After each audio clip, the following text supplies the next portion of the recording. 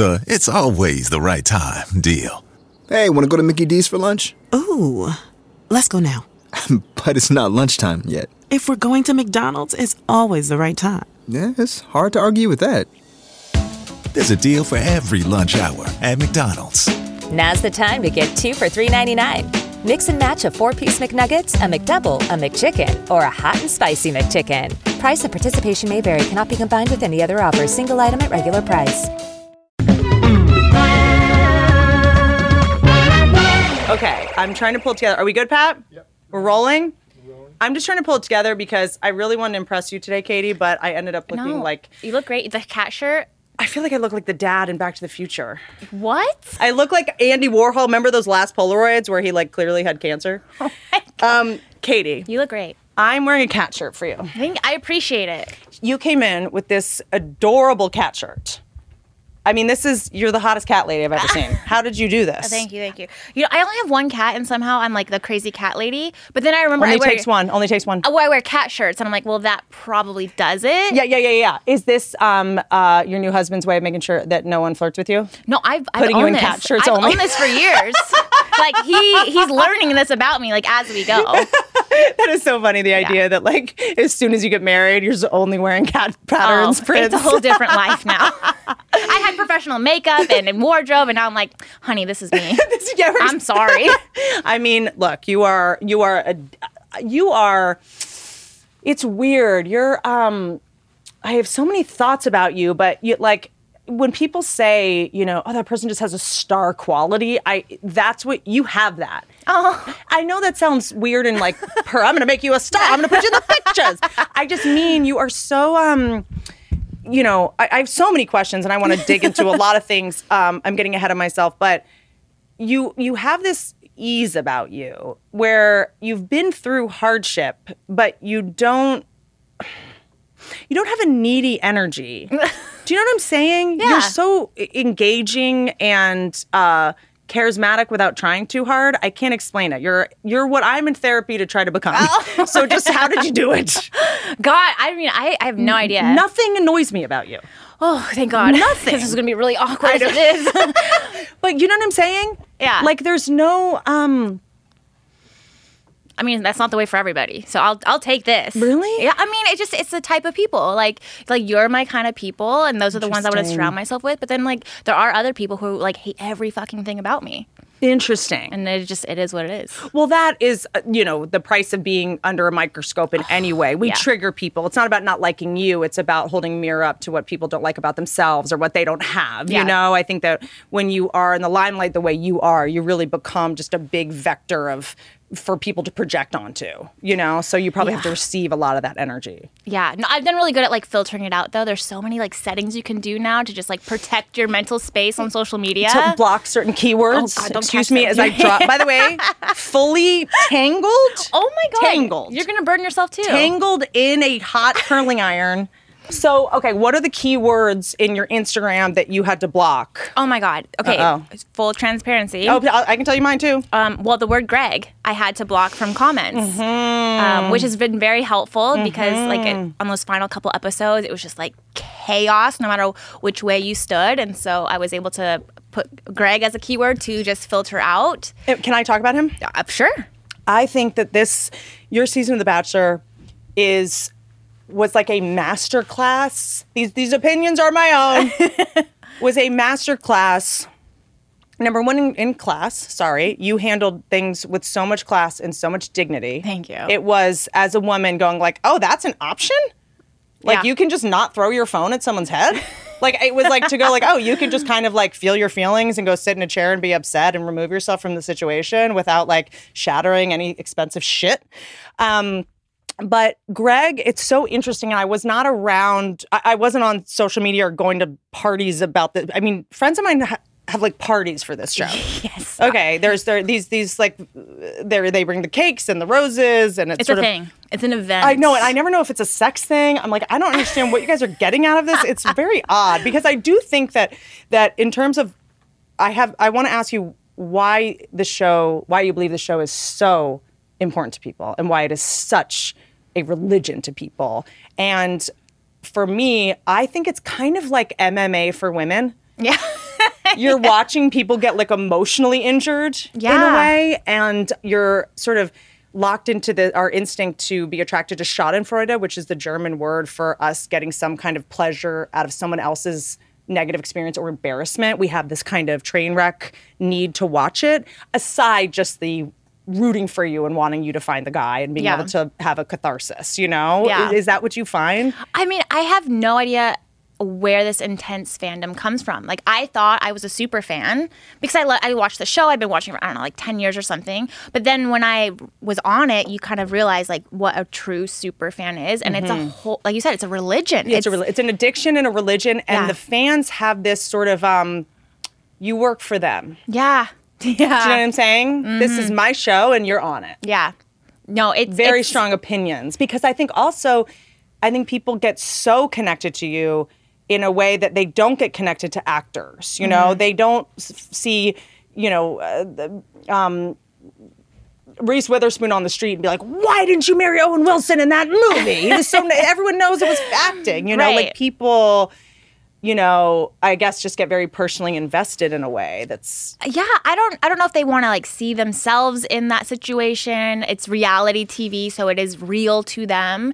Not that it's not real to me as well, but like we're not actors, and so when they do see us and make decisions for me, they're like, well, I would have made it this way. This is how I would have handled it. Sure. And they're so invested in that one way or the other. And I think it's also a way for people to be in a relationship without having to take all the risks in a way, it's like a safe way to go like, well, that's not what I would have done. It's like that, for people like me that are afraid of being in relationships, we can get on our high horse and be like, well, I would have done this. And it's like, I mean, I'm too scared to be in a serious relationship, but if I was, that's what I would do.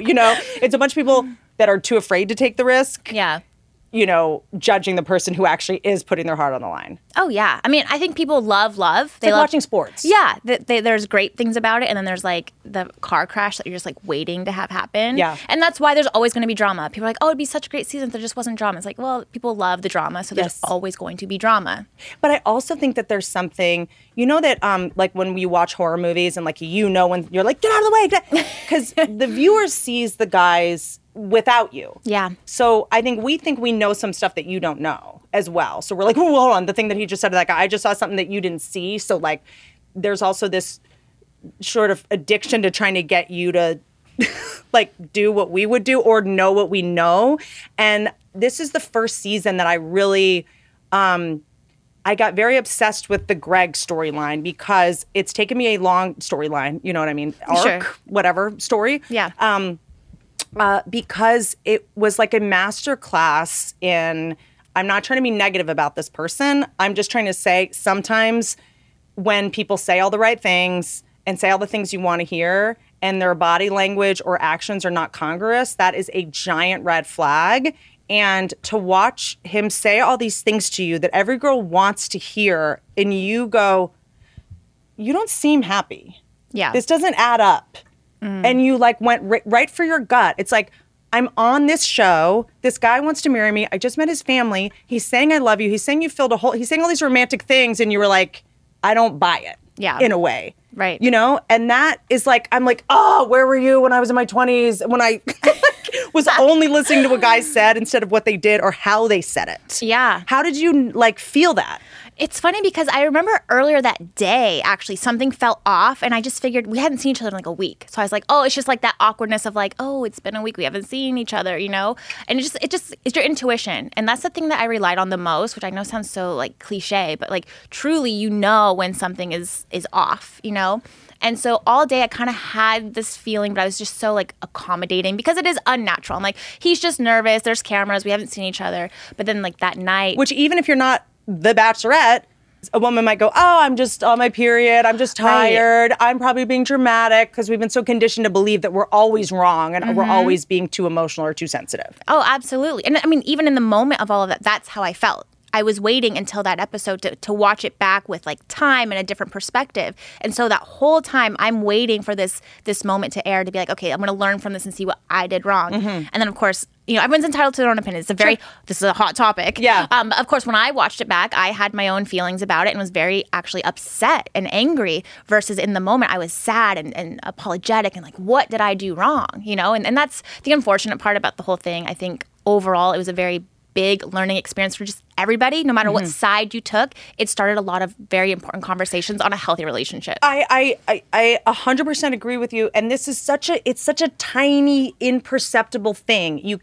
Someone could have said all the same words he said, and it would have been the most romantic thing ever.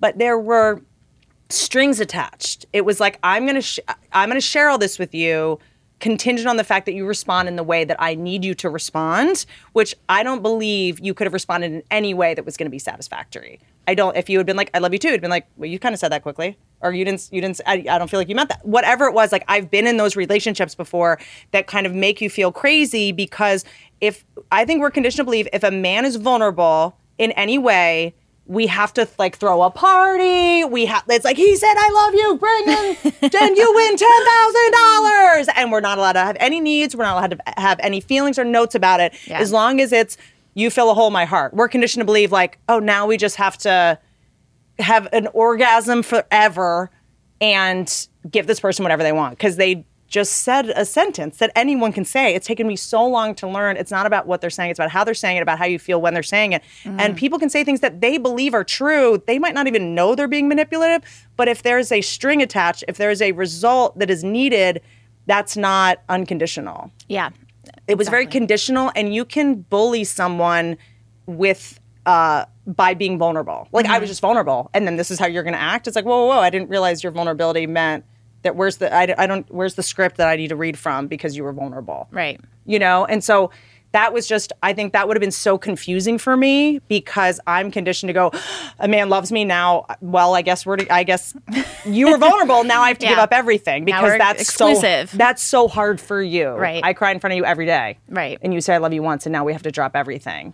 Well, yeah, and it's hard because there were other relationships too. So you're like, how much is too much to say right now versus like, you know, the fantasy suites, the overnight dates where there's no cameras, no other people, uninterrupted time was coming up. And for me, regardless of who was going to make it to that final 3 spot, that was the moment I was waiting for with all the men is, you know, how are we going to interact uninterrupted for the next 8 hours, 9 hours? Because that's really telling, you know, with all these cameras here and producers and your family's here, like I'm a little uncomfortable. I'm like, how far is too far? What can I say? What should I not say? Because you're trying to be fair to these other relationships you're going to have. I wasn't articulating well earlier. And now that you're being so articulate, I'm going to focus. I'm going to pull it together. So the first reaction, I think we're conditioned to go, how could you be so ungrateful with all those things he said to you? And I think this keeps a lot of people in toxic relationships. How can you walk away from that? How can you want to leave him? Or her? How could you want to get out of this? When you're like, I know it seems like this is really romantic and they're saying and doing all the right things and they're great on paper, but it's not right. Or this is a manipulation and this is, I'm not going to say abuse because I've been in situations like this where it's like everyone else is like, look how amazing he is. Look how vulnerable he's being. And you're like, but I am telling you it's not congruous, or there's something in my intuition saying it's wrong. And this ostensible vulnerability and you're the only person I've ever loved. Okay, that's not my problem. That's on you. First of all, that's a red flag, first of all. Sure. You know, you're putting pressure on me is what you're doing. And you're this isn't unconditional.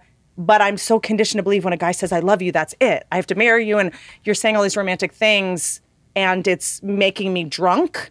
And you didn't get drunk. You stayed in your body. Yeah. How?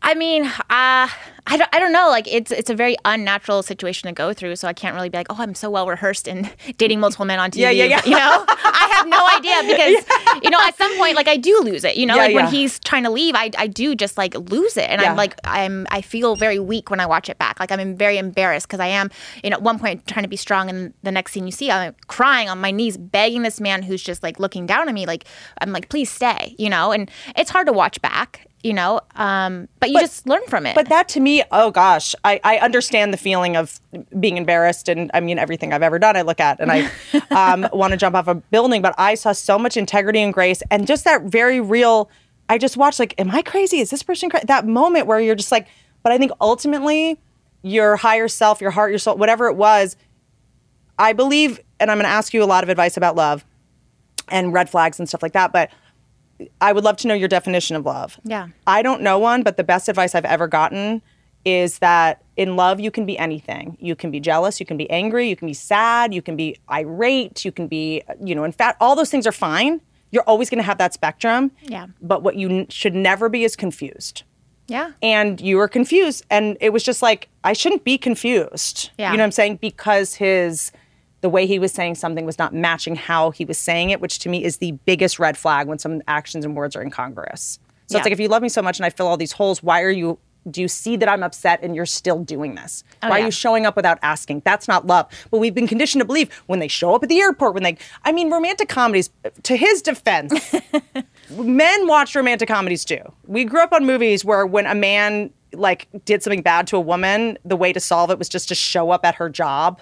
Flowers. I'm at work, sir. Yeah. It would just be she'd be in a board meeting or something, giving a speech. There'd be glass, and he'd knock on the glass, and she'd be like, 1 second. He'd be like, will you forgive me? I'm at work, homie. So, but this thing of, I have feelings, now you need to behave the way I need to do in order to keep feeling them. Yeah. That's pressure, and that's not love. Yeah. No, I agree. I mean, when I think back, there's just no way him and I would have worked out, no matter what. Even if somehow he stayed, even if somehow we walked away together, there's just no way we would have worked out. If that was the way he communicated and that was his way of expressing his frustration, and he's not ready for a relationship, we wouldn't have worked out. We're just on two different levels at the moment. Which I blame society for a lot of that. Yeah. Men are not allowed to have feelings. He had some, and it was I'm embarrassed. I think, it's embarrassing for guys to have feelings. It's embarrassing for all of us to have feelings. And what you guys do is you put yourself out there so that we can all feel less embarrassed about our stupid choices. So tell me, what is your definition of love? I ask most guests this. Yeah, I mean, I've never being the most qualified. I don't know about that, but I don't know if I have a definition, but I do think of, not sacrificing yourself. Like you said, kind of where you're not confused. I know with Blake, I'm very myself, very much just weird and emotional and sensitive and a little crazy, and he's just so Oh, accepting of that, and vice versa. He's a fucking crazy weirdo. Have you learned things since you've gotten married? So many things. So many things. What? We're engaged, but All right. okay. So he'll kill me for saying this, but he's also very confident, so I think he's okay. So when he showers, he's afraid of horses. I don't think he's gonna kill you. When he showers, he likes to squat in the shower, a full-on squat, because he feels like it cleans his asshole better. So one day I walk in on him showering and he's full-on squatted in the shower. I'm like, what are you doing? He's like, this is a better way to clean your ass. And I'm like, honestly, it kind of is. I tried it. I see where he's coming from. But he's a brick house of he's a man. He's a big man. He's got that pitcher ass. Yeah. So for him, I'm sure it is. I bet you do have to physically separate your undercarriage. Yeah. So he'll just take a moment. That is the most Canadian thing I've ever heard. Yeah. So there's just little... Why is his butt so big? I mean, well, he's a hockey player. That's it. Yeah. Hockey and baseball, those guys. He's just a big guy. He's a big man. Yeah, sometimes I call him a gorilla because his body's just thick. very... Yeah. Yeah, he's got that Viking DNA. Do you know his ancestry? I know he's Portuguese. I don't know if that's those big men. I have no idea. He's a big boy. I'm going to secretly Google this while we're talking. Yeah, he's just a thick person. Yeah. And then so sweet. His energy is so... Docile isn't the word because that makes it sound like it's not alpha something, because it is always the alpha is always the most docile. The most quote unquote masculine, powerful men are the ones that don't have to prove it all the time. Yeah. When I met him, his energy was so I could kill anyone in here. I could crush anyone in here just with my big ass thighs. So, He's so chill. He's not intimidated by anything.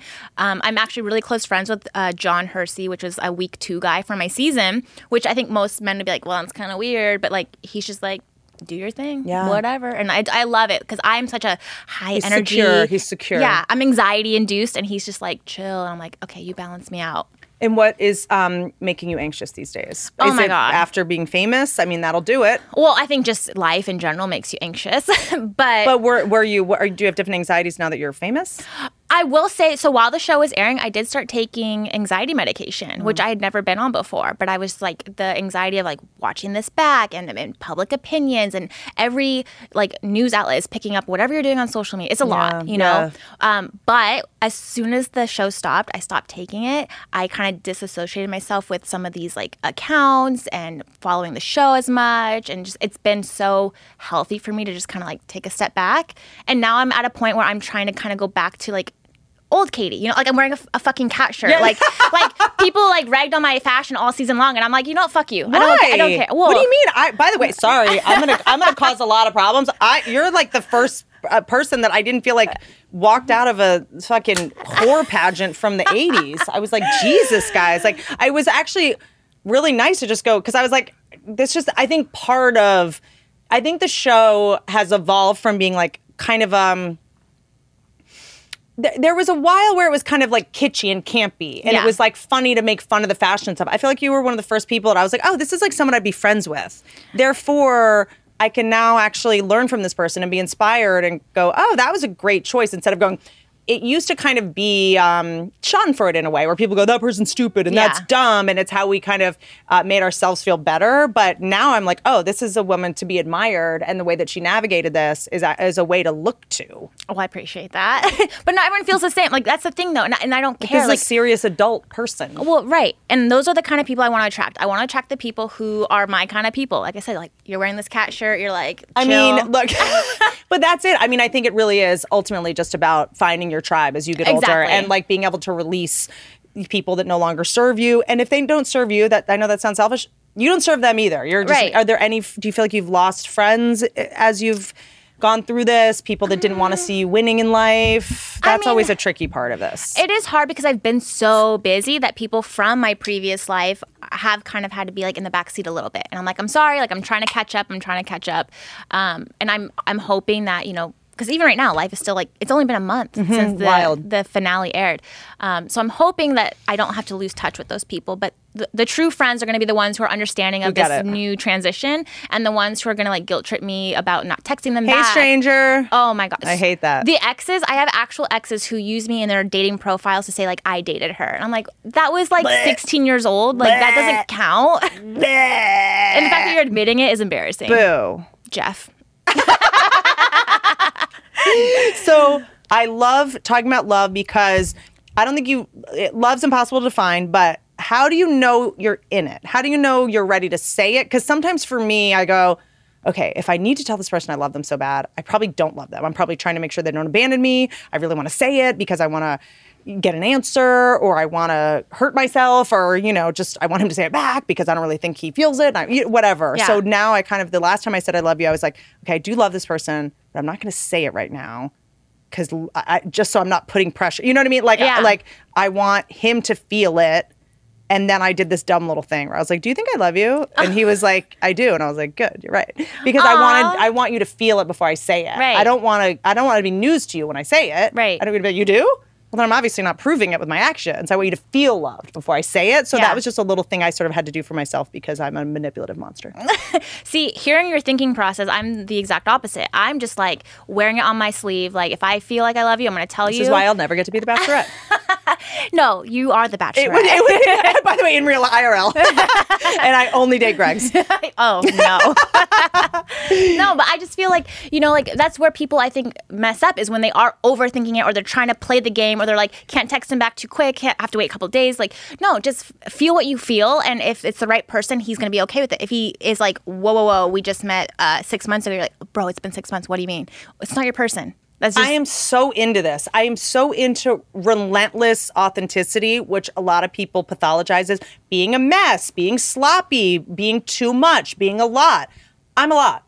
I'm not going to pretend I'm someone else for the first 3, 4, 5, 6 months, get you, and then all of a sudden I'm acting like myself. And she's like, who's this? And I was like, well, you don't like who I am. It's like, well, you never showed me who you are. Yeah. This wasn't the person I signed up for, you know, and then you have to be pretending the rest of your life, and no one has time for that. So I do think that regardless of what someone's trajectory is, whether you get engaged after 30 days or 10 years, if you're not able to just say what you're thinking, even if it won't be awkward if it's the right person. Right. You won't be walking on eggshells, and you won't be embarrassed. Mm-hmm. And I was thinking about the show and sort of the whole conceit of it. And it's like, okay, that's this reality show where all these people are, like, how could they all possibly fall in love? Like, what are the chances of all, And then I was like, oh, wait a second. No. This is actually perfect because to me, finding a mate has more to do with people being in the same place in their life and having the same expectations. So to me, like, if you met all those guys in different situations, different times, it might not have been that, because I'm learning as I get older, the biggest thing to have in common, it's not tennis or we drink the same alcohol or we're both from Pensacola. It's, are we both wanting the same thing in our life right now? Do we both want the same thing? Yeah. And I've wasted so much time being like, well, I'm ready for this, but this person, I used to be like, there's no such thing as timing. If it's right, you'll drop everything. That's not true. The older I get, the more I realize if you're not both on the same page about what you want in the next year, 5 years, 10 years, and that show is all people that are on the same page, and that is something that is, I think when people are like, well, this can't possibly be, no, if everyone, I think, is aligned to go in the same direction, you can actually click and you can actually enjoy each other without being like, well, does he want kids? You're not guessing. Right. Does he want to get married? Like, you don't have to ask any of these awkward questions. You can just get to having fun and getting to know each other, which to me, the lesson there from The Bachelorette is ask all those questions on the first date the way that your producers did to all those guys. Vet them first, because there's no point in wasting time and then finding out 6 months later, like, oh, you don't want anything serious, or oh, you don't want kids. Like, you've just wasted 6 months of your life. Oh, it's so true. And it shouldn't be awkward, because if it's awkward, then it's like, well, then why are we dating? Like, if it's coming up eventually. Nothing should ever feel awkward. Right. Yeah. How do you know that? How do you know that? I mean, I don't know. Like, you just, there gets a certain point where you're just like, you've done it the wrong way for so long. And you're like, well, what's the point of doing it this way if you think it's, quote, the right way? Well, fuck that. Like, I'm going to do it my way because this, quote, right way is not working. Yeah. It's really just kind of, once you beat your head against a wall enough times, like the definition of insanity, doing the same thing over and over again, expecting a different result. There's times where I go, and the person that I'm dating now, I would never have dated this person had I not just gone, this doesn't come naturally to me, so I'm just going to do it. Because what does come naturally to me is guys that wear Axe body spray and have secret families. So you know what? This isn't my first instinct, but I'm just going to go with it because it's the opposite of what I normally do. And let me just see what happens. Yeah. I want to talk about red flags, because being on The Bachelorette, you have to be able to ascertain red flags very quickly. And you clearly were able to do this. Red flags. I'll say a couple, just while you think. Like, red flags, deal breakers with guys. Oh, gosh. One of mine is they say crashing. Like, I'm crashing at my friend's tonight. Oh. That's a red flag. They sound really young. Yeah. Some guys do it in their 30s, and that is a red flag. Yeah, I'm just going to crash. Yeah. Just don't say, I'm going to stay at. That's fine. Yeah. It's a small thing. Wearing Oakleys while not playing a sport. Oh. These are really specific. Follows Jordan Peterson. Okay. Favorite movie is Gone Girl. Oh, God. Yeah. Okay. More than 4 jars of protein powder on the fridge. Oh, that's a good one. First date, he brings a friend. Has that happened to you? Yes! Oh, my God. Not all of The girls are like... Not all of us had producers telling people not to act out like idiots. Oh, my. Doesn't wash his hands before sex. I'm sorry. We need to stop on this one right now and talk. What? Yeah. If a guy doesn't, I tell them you need to go wash your hands. Before sex? Yes, always. You're like mid-make-out, like pants coming off, Wash and your you're like, hands. time out, honey. Go wash your honey. hands. Well, Yes. I mean, I don't go know. get the honey. Yeah, that's what I say. No, I am, because you're going to try to horribly finger me at some point, and then I'm just going to have to be like, Do you make them brush your teeth too? Like, I don't... That is not necessary. Okay. Oh, Well, interesting. Mm-hmm. I mean, no, I don't even let guys go down on me. There's no point. I don't have What? time. I can't. Oh, you've been with bad ones then. Maybe. Well, look, I'm just too worried about farting.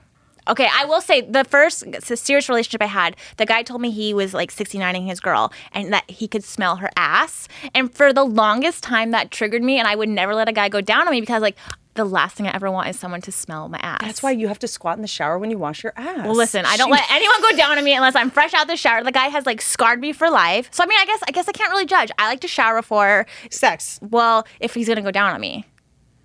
I mean, sometimes I'll just go do the horse shower in the sink. I'll just put my ass in the sink and just get whatever's there. And I'm just like, That's what you do. And then, while he's washing his hands. But also, again, but if it's right, then there's matter. no awkwardness. Yes. You know what I'm saying? Yes, sometimes asses smell. That's where shit goes. Do you know what I'm saying? It's like, let's not pretend, you know what I'm saying? That this, every now and then, this isn't going to be a little tinny. It is. Yeah.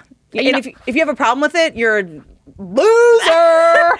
No, here's the thing. I think it's important to have just open dialogue about it. And what I found out from one of my guy friends is, I was like, does it ever smell when you go down on a girl? Like, what happens as a guy? Like, what do you do? Because we're traumatized by that. Like, you hear growing up, like, smells like fish, sushi, tuna. And you're like, what? Where does that go? So here's what I've learned. At least from this guy, he said it is normal sometimes, like it happens. And so what he'll do is just very politely like shift directions and then just come back up and make out with her and just have sex. But he's not like turned off by it because like it is a vagina. It is a bunch of humid crevices. Like, what have you been doing today? Yes. Sometimes it's going to be fresh. Sometimes you've been at the office for a long time. There's definitely times, sometimes I'll find like random little pieces of toilet paper in there and I'm like, oh God. Like you gotta get good toilet paper because if you use cheap toilet paper, sometimes the little balls will stay in there and they'll think it's like yeast or something. But no, let me tell you, I dated a guy who was uncircumcised, and he would wipe his dick with toilet paper. Okay. And the toilet paper would get stuck on his dick. Sure. The first time I saw it, I actually thought it was an STD, and I didn't say anything. I just said, I just don't feel comfortable doing things tonight. And then I found out it was toilet paper, which then was a whole nother awkward. How did that come up? Well, because it happened again, but like the lighting was better. And I was like, oh, that's just like balled up toilet paper, but also this is disgusting. But also, how did he not know? My thing is not the balled up toilet paper. It's more, how did you not know that was there? I really don't know. Have you gotten this far through life? This means, you know what it is? It's like, at this point in my life, when a guy does something silly or wild, I'm not mad at them. I'm like, I'm mad at your ex. I'm mad at every woman you've ever dated that have enabled this behavior. Well, I asked him, I was like, can't you just like shake it? Like, I don't know. Like, I thought that was the norm. That's your job. Well, he's like, I just don't like the drips. I was like, I'd rather you have like a drip. The drips? Like, I don't know. Like, of the like a pee. Like, You're supposed to shake it, I thought. I guess. Well, oh, yeah, okay. Maybe so many. I don't know how it works with an uncircumcised he pats dick. his pee hole with toilet paper, and then the toilet paper gets stuck in there? Yeah. Like how when a guy shaves and puts a little piece of toilet paper on his face and forgets? I don't know, but it was such a turnoff. Like That is a turnoff. Yeah. Was he a I don't know how we European got on person? He was from Ireland. I feel like we've dated the same guy.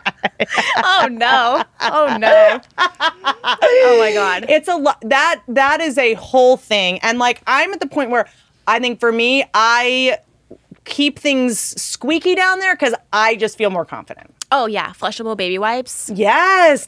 My plumber hates those. Yeah, I know. My Grace knows.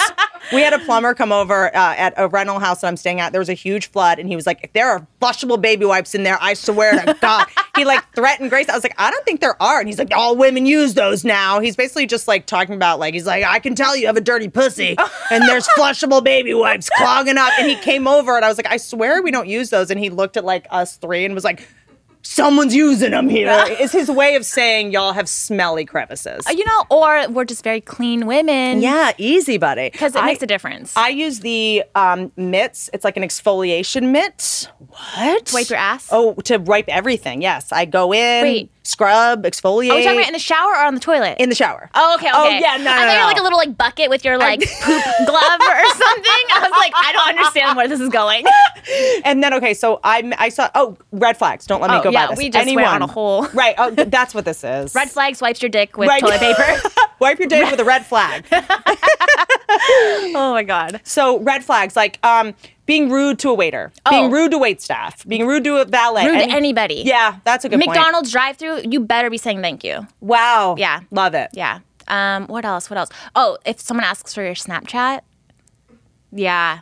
Because it's that's like a great one. Why? They're a pedophile? Well, they don't want to give you your number. They want like disappearing messages. Or same with Instagram. So a lot of the guys from the past season before I was like officially Bachelorette would send video messages that disappear. And I'm like, that's a red flag. Like, what are you trying to hide? Like vanish mode? Not that far, but there's a video that you can send that you only can play like twice on Instagram, and then it's gone. You can't replay it. You can't show anybody. Because they know. So it's like, what are you ashamed of? Two things. Not only what are you ashamed of, and number one, what are you ashamed of? Number two, you think I'm a snitchy person. Yeah. Do you know what I'm saying? You don't trust me or you don't trust yourself. There's just something. Yeah. Why are you flirting with me if you think that I'm going to share this down the line? Yeah. Do you know what I'm saying? Yeah. Like my whole thing with getting married and stuff is I'm only going to marry someone that I'd be fine getting a divorce to because I know they'd just be cool. That's an interesting way of thinking about love. It's sick. It's very sick. But I want to go like, I just know that we'd both leave with what we came with. Like, I know you'd be chill. I know you wouldn't be vindictive. Not that we can ever predict what we're going to be like in that state, but I just like to go like, I can imagine in a conflict, you're going to just want to cut your losses and your time's going to be more valuable than like hurting the other person. That's good. I'll agree with that. You know? You're like, I'm not getting divorced, bitch. As you've noticed, this is Don't put that juju on my me. dazzling personality speaks for itself. What else do I have? Doesn't stretch before working out. You have weird red flags. I'm just going to say that. Wait, we brushed over the washing hands thing still. Oh, yes. Guys, have you, I mean, I don't know what's going on up in Canada. Blake seems like he's very hygienic. I don't know why he's squatting down there, but if a guy puts their finger inside me, all I can think about are hangnails and just like under the nail like gunk. Look, I will say the right guy will be accepting of your weird quirks and go wash his hands for the 30 seconds. What do you mean? That's kinky. Go wash your hands, bitch. I'm a dominatrix. No, I just am like, I'm not getting a UTI this week. I'm too busy. I can't. So too busy. Yeah. No one has time for that. I can't. I'm just playing this through. I'd rather ask you to wash your hands now than me screaming at you from Toledo on Wednesday because I can't get UTI medication to the local Walgreens. Okay, what about hand sanitizer by the bed? Hand sani is basically, it's sticky though. Okay. And I don't want you to think I have a wet ass pussy, not a sticky ass pussy. I don't want you to get confused. But that's alcohol. I don't know. That might burn. No? I was just curious. I'm just trying to learn. Like I'm just picturing. Oh my gosh. Okay. Interesting. It's like I don't think I do it with. No, I do. I'm like, can you just wash your hands? So you don't even tell them ahead of time. Like you tell them in the moment, like, by the way. If it's like we're making out and then we like walk into the bedroom, you know, it's like, oh, do you want to wash your hands? What do they say? Like, I'm just so intrigued by this right now. They know better than to talk back. Oh, I love that. They never speak English, so I don't know. Oh. No, I don't. No, they're like, what? I think there's a lot of like, seriously? Yeah. Like, there's that, but it's like, yeah. But then I think they know something's going to happen, so they get excited. Do you know what I'm saying? Okay, it's like she wouldn't tell me to do this if she wasn't going to let me. That's fair. That's my way of consent. Yeah. Okay. Go wash your hands. Okay. Big boy. I think they could be into it. Yeah. And then I make them go stand behind a thing and say, you have to be this tall to ride this ride. So then I take their height measurement. No amount of sex, no kind of sex at this point is worth a UTI. Yeah. Well, that's why you just pee afterwards. I know, but then all I'm doing is thinking about getting up and peeing afterwards. Well, yeah. I mean, do you know what I'm saying? It kind of. I am the person. I am a plume of smoke right after sex. Wait. Okay, so are you saying you make them wash their hands before sex, but you do not like peeing after sex? Guess what? Here's the other thing. Their hand has touched their dick at some point. Okay. So even if you wash your hands, you've got something on your dick that is now inside my uterus, and I don't have time for the aftermath, and it's gonna make me hate you. So for both of us, I need to go wash your hands, and then after we have sex, I'm going to get up and pee, and I'll see you when I see you. Okay. Yeah. I'm going to try this. I just want to see how Blake reacts, and I'm like, go wash your hands. But I do think they say that if someone is a good match for you, you don't get a UTI or yeast infection. Like something with your pH balance. Okay. I should look that up because I think I have some PTSD from having UTIs from a relationship with someone that was just like a bad relationship. Toxic, literally. For your vagina. And figuratively. Yep. And my immune system was suppressed because I was always like jealous or angry or going through his phone or something. Yeah.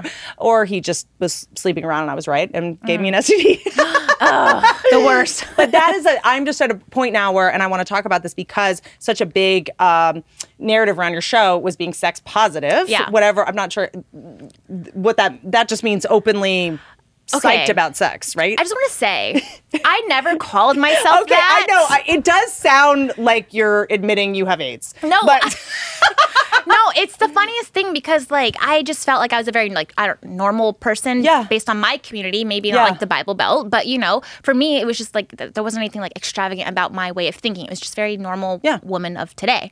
But because it is, like, a family show, there has to be, like, a way to, like, describe, like, why does she have a vibrator coming on, like, Matt season, you know? And one day it was just like, oh. It's called being a star, bitch. It's called knowing how to win. One day it was like she's sex positive, and next thing you know, it's like a drinking game every episode because like the word is just thrown around like crazy. So I've never called myself that, but that is me now. Yeah. That is my identity. Fine, great. Build the brand, whatever it takes. I will say on Matt's season, like for the first couple episodes, I was just known as Dildo Girl. So it's a step up. Like I will take it. My last name is Cummings, so we're even. Oh, yes, I get it. Yeah, yes. you know, Dildo Girl. Yes, no one knew my name. They just known as Dildo Girl. And then what was the logic of? I know why it was a brilliant move, but what were you scared to do that? Did you know which dildo? Which one? How did you know which one to pick?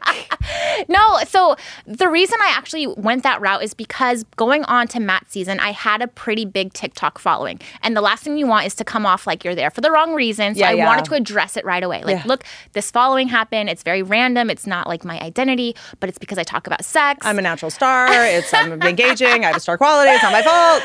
So, I mean, it was just like the quickest way to be like, here's my personality, here's my sense of humor, here's the backstory behind this, which we did talk about.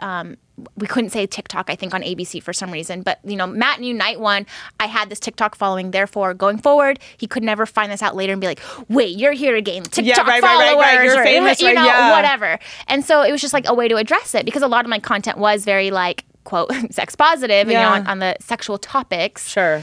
So that's kind of how that started. To me, that's just like a conversation with people. But yes, this is why you're my kind of people. This is right. To and me, some people are not. It's like, I mean, it's like when I started doing stand-up, but I'm talking about, you know, sex and dates and stuff. And I was like, she's like a dirty comedian. It's like, what? Like, I was like news to me that I was a raunchy comedian, you know? Where it's like, oh, she talks about sex all the time. It's like, well, it's all you ever think about. So what, you know what I'm saying? Do you want to come listen to me talk about politics for 2 hours? Like, let's be honest, you know? So that is fascinating to me because I'm like, any woman on this show is sexual. I don't know. It's like that to me is like when someone is like, you're such a strong woman. It's like, those words are synonymous. And like, do you know what I'm saying? I don't know. Like, it just drives me nuts. Those sort of like odd words that we have to qualify with. I want to talk about sex toys for a second because I just discovered them very recently. How did this, is this an age difference thing? How did this come about in your life? Okay, well, here's the funny thing. So I owned maybe 2 vibrators before going on the show, and somehow I became like, again, this crazy like sex positive vibrator insatiable girl. Yeah. Which I will say after the show, like everyone wanted to send me like toys, and Great. I had get that partnership. A box of. I should have brought some for you. Do it. Yes, you should have. Thank you. I know we never would have gotten through this interview. I'd be like, wrap it up. Yeah. No, but there was a certain point where like I just wanted to try them out because sex wasn't fun for me with the guys I was with, and literally went on Amazon. Not even like a sex website. Amazon. And it's like to this day my favorite toy. It's a little cock ring. I don't even use it with a man. I use it for myself. I don't know what to type. Adding to cart. Add to cart. It's just like this small little thing, and you can put it like wherever you want, in, out, whatever. And yeah. But it's for a man? Well, it's for like your part. Like you're supposed to put it on a dick. Yeah. And then like fuck the dick while it's vibrating, I guess. But like it's too much. Like I'd rather just like control it myself. I don't want to bring a man into it. Like just let me handle this. The guy's gonna ruin it. Look, let me ask you a question. So when you were saying sex wasn't fun for you, you were so brave in the season and talking about a non-consensual sexual situation that you had and how that put a damper on things moving forward. Did you feel like it was more that trauma in your body that we hold, or for me, having assault in my past, I just found myself disassociating. I didn't even know if I enjoyed it or not. It was just about sort of like arching my back and doing the things I'd seen in movies and going like, I guess that's sex. It feels good. Not that good, but whatever. That was it, and that's fine. And whatever, he holds my purse at Nordstrom, and I'll do this weird thing, right? He can fuck my boobs. Got it. Like, you know. And I think for the longest time I was so in the motions of trying to have sex the way I was supposed to, and whatever, look pretty and thin and be moaning the right way and doing I feel like I was just doing an impression of a person having sex. I wasn't really right. Do you feel like it was a result of that trauma, or do you feel like it was more you just hadn't found the person that you could communicate with about your needs? I think it was a lot of that trauma, because then like psychologically you're like, what am I supposed to do? Or am I supposed to feel happy having sex with him? Am I just supposed to give it to him when he wants it? Because you don't know. Like, this happened when I was 20, so I was very young and inexperienced, and so I would at times try and please the man because I didn't want the man to leave again, and so but then you like force it, and then like physically your body's like not ready. It hurts. You're not wet. You're uncomfortable. You're whatever. And so when you do that, you build this negative association where then like you just stop wanting to have sex. And I felt like I was in a cycle of that for many relationships. And of course, then it hurts the man because he's like, well, why doesn't she find me attractive? He thinks you're punishing. And it's just like this. And then they start pressuring and that makes it worse. Yeah. And then it's like. Yeah. And so it's just this really unhealthy cycle. And then finally, you know, you start to go like, okay, well, I'm still single. I don't have a healthy relationship. Like, what do I need to do? And it was just kind of embracing like, just fuck it. Like, let's just talk about it. And it was like once I started openly just being comfortable talking about whether it was my past, my needs, my comfort level, or maybe things I've never tried, just having open dialogue really shifted my whole sexual life and experience. And is the dialogue before sex, after? It's usually dinner. It's before sex. I mean, it's usually like a home setting, you know, like not dinner necessarily. Couple drinks. Oh yeah. Okay. Yeah. I mean, because it is, you know, like you bring it up when you know this person is going to be someone you're going to be intimate with, because so that for me takes a couple dates first. 'Cause I'm like, I don't know how I feel about this guy yet, and you know it's going to be a heavy topic, you know, so you want it to be someone like you're vulnerable with and you're comfortable with. Yeah. But yeah, just talking about it and seeing how they take it and just. That's it. What you just said, how they take it. Yeah. Guys, you want to know how we take it? And it really is the way, it's like when you shared that with Blake, his reaction to it, it's like, there's no good reaction. There's nothing you can say to fix it. There's nothing, you know, it's like I found myself, you know, in the past breaking up with someone and the way they handled it was so gracious and classy and not driven by ego that I'm like, okay, now I'm in love with you again. Can we get back together? It's just the way you handle it. Do you know what I mean? It's like you're not expected to have some answers or whatever. It's just like if you're just listening and receiving it, that's just so hot. Yeah. That's like the foreplay in a way. Oh, I mean, the way he handled it, he just accepted it, the way he like took it in, said like, I hear what you're saying. This is what I understood. And here's my response. I was just like, wow, like this is how you respond to that when a woman tells you about her experience. Because it's also, there's nothing to say. Yeah. Except I'll kill that person if I ever see them. Right. And I'm sorry, and that will never happen when you're with me. That's really all you can say. Like, we don't need you to like say that your aunt's sister one time had her ass smacked at the Chipotle. Like, we don't need you to compare. We don't need you to like treat us with kid gloves forever. We don't need you to like find him on Instagram and like, you know, leave squirt gun emojis as whatever. Like, you don't need, you know, like all you have to do is just like know that it's there. But I also, you know, it's so wild to me because, you know, I think guys get so psyched to be good at that are good at sex. If you're good at sex, great. I used to be like, this is a red flag. He's fucked so many girls. I'm now so into it. I want you to watch porn every day. I want you to know all the tricks. I'm totally fine with it. I'm older at this point. I know. It's like if you've had sex with 20 girls, you might have had sex with them. I don't care. I don't think about it anymore. Yeah. The way I used to. Totally. If a guy was good at sex, I'd be like, why is he so good at sex? Why is he? But I think a lot of guys don't understand that all women's bodies are different and what makes us feel good is different. And I find the first time I have sex with a guy, I'm like, I know everything I need to know about your ex. I know more about your ex than she knows. Like, I know exactly how to make your ex come. So if I become a lesbian and want to hook up with your ex, I know exactly what to do. But that does not work on me at all. Like, they just go in like, it's like a whack-a-mole game. And it's like, they're like grabbing one nipple and like one finger in the butt. And like, and you're just like, okay, easy guy. Like, they have it so down pat. And it's like so hard to explain, like, every time with a new person, we're starting from scratch, basically. Yeah. And you have to talk about it, though. And I think women are so trained to, like, not want to hurt their feelings, and they fake their orgasm, which is only hurting them in the long run. If you fake your orgasm, he's going to keep doing that shitty move he's doing. I believe that we have to get some kind of system in place with the faking of the orgasms, where if I'm with a guy who, like, after 30 seconds, like, how come you didn't come? I should be able to call your ex and be like, hey, girl, I'm not mad, but like, what are you doing? Go get the vibrating cock ring and go have an orgasm. Because you've clearly never had one if you've been with this guy and you've been faking it this whole time. And there's a better way to live. Yeah. It's so true. I mean, God, I did it for so long, though. I'm sorry for your loss. For so long. Well, I think it took me a very long time to understand that this is like when June was on and I didn't understand where pee went if you had a tampon in, but keep going, just keep going. I'm just saying, I think there's two kinds of orgasms, the inside kind and then the outside kind. Yes. The clitoris orgasm and then the G-spot orgasm. Yes. The G-spot orgasm is next to impossible. Yes. For me, maybe this was just back when I was in my head, or I wasn't with the right people, or I was about to say something that would get me in trouble, and I'm not going to say it because I don't want Emily to have to cut it out later. But it just was like took forever, and I would get bored. I'm like, physically, I'm not in shape enough. Like I'm so close to, but I can't, or I'd get distracted, or you're like, don't move. Like you just start screaming at the person to put a hand on their face, and just like start singing Alanis Morissette, like whatever needs to happen. And then once I was like, oh, you can do it with your hands while you're having sex. And that's a whole, I didn't even, now I have to go wash my hands. But no one explained that to me. Yeah. No one, there weren't podcasts. There weren't women just talking about sex available. Sex is such a taboo topic. Still. Yeah, it was insane. Because then I would watch porn and I'm like, okay, I'm supposed to have an orgasm in 20 seconds? Like, okay, I guess I'm broken.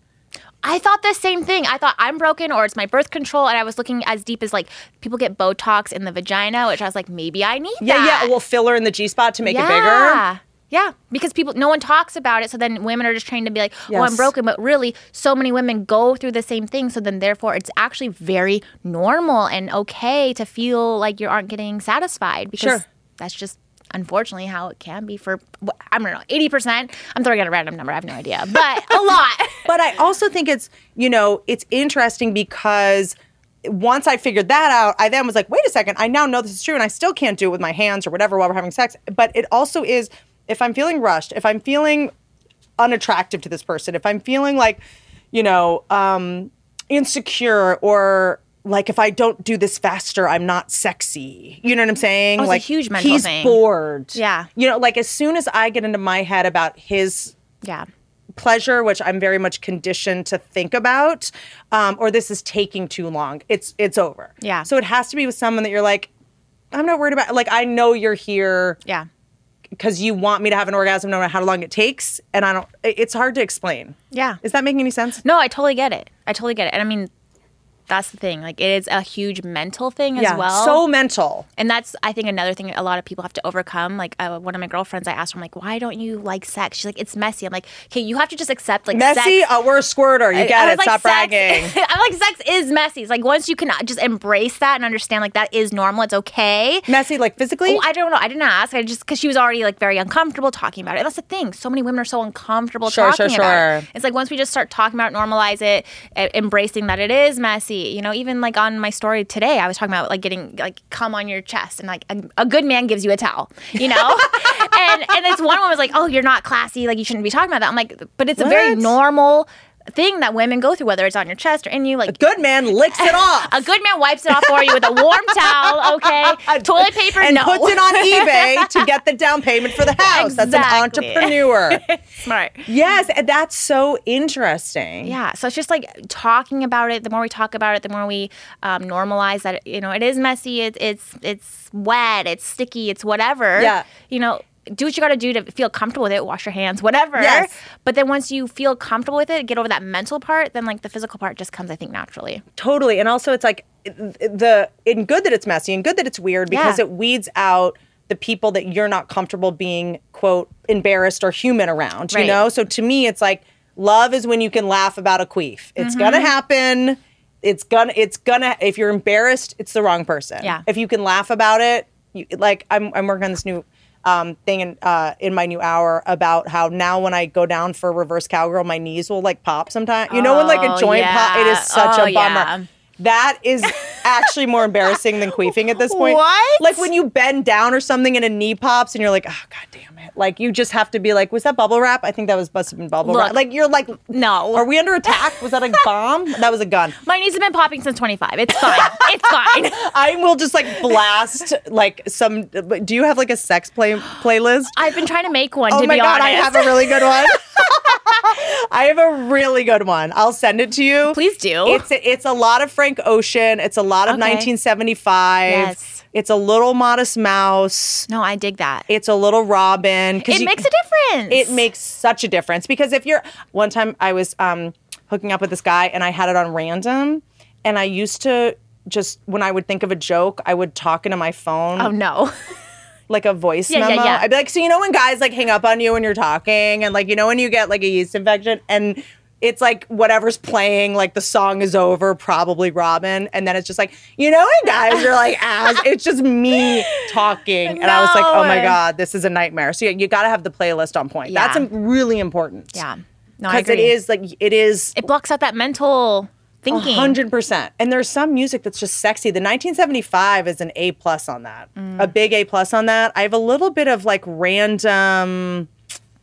What else do I have? Hold on. What's it called? Well, I call it like weird things too. Because you can't just say like fuck list, you know? I actually think mine's called Making Love.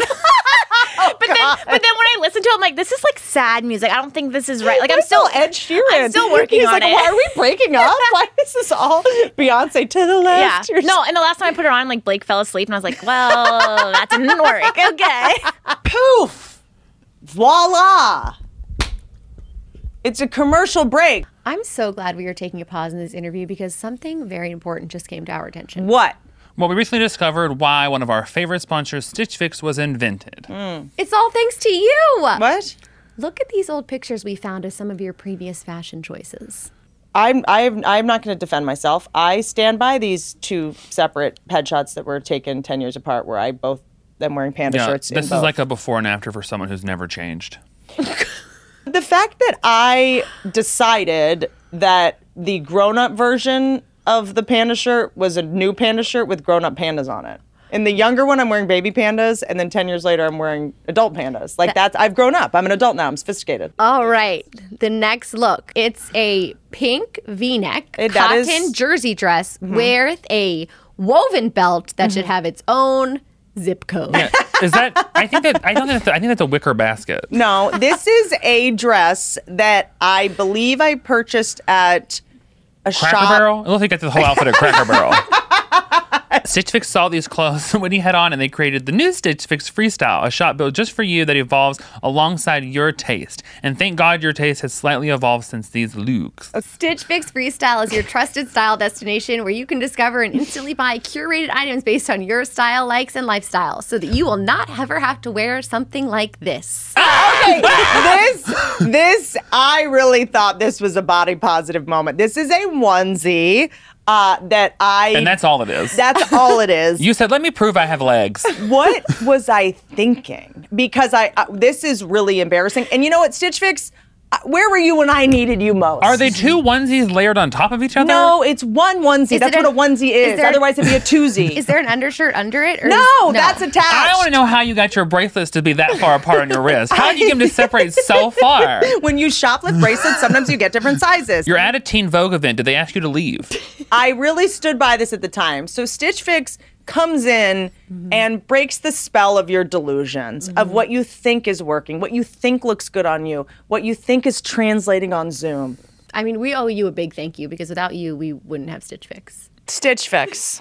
Stitch Fix, Stitch Fix. Sometimes I get bummed that Stitch Fix isn't the name of a plastic surgery center. But I am so glad that Stitch Fix instead is a company that sends you the clothes you should be wearing for the life you want, so you stop sabotaging yourself. Whether you're looking for a brand you love or you want to try a new one, at Stitch Fix Freestyle, you can shop hundreds of brands personalized to your size and fit. They're not even going to show you the things you shouldn't be wearing. They're not even going to let you be tempted. They're not going to leave you to your own devices. Get started today by filling out your style quiz at stitchfix.com/Whitney. That's stitchfix.com/Whitney to try Stitch Fix Freestyle. Stitchfix.com/Whitney. Here I am. Here I am. With my best friends, getting ready to talk about best fiends. Where are your best friends? Here they are. In my cell phone. Only she can see them. You weren't with us on tour this weekend in Florida, Emily, but something terrible happened to me at the airport on Sunday. Oh my God, what? Something really, really bad. I don't even know if I can talk about it. What happened? I mean, her phone died. I died. My soul died. And you didn't have a charger. No, we couldn't even play Best Fiends when we were waiting at the gate. Which means we had to talk to people. Oh, it was a nightmare. God. We had to play other goofy games like I Spy. We played I Spy with My Little Eye. And we had Thumb Wars. Oh. I don't want to start war. Oh. I barely have thumbs. Yeah. My thumb just got stitched together. That's not a fair fight. It was a nightmare. We were so bored. Please tell me you did not play tic-tac-toe. We did. Oh, I'm so glad I wasn't there. And we had to play it on a napkin. And with our actual toes.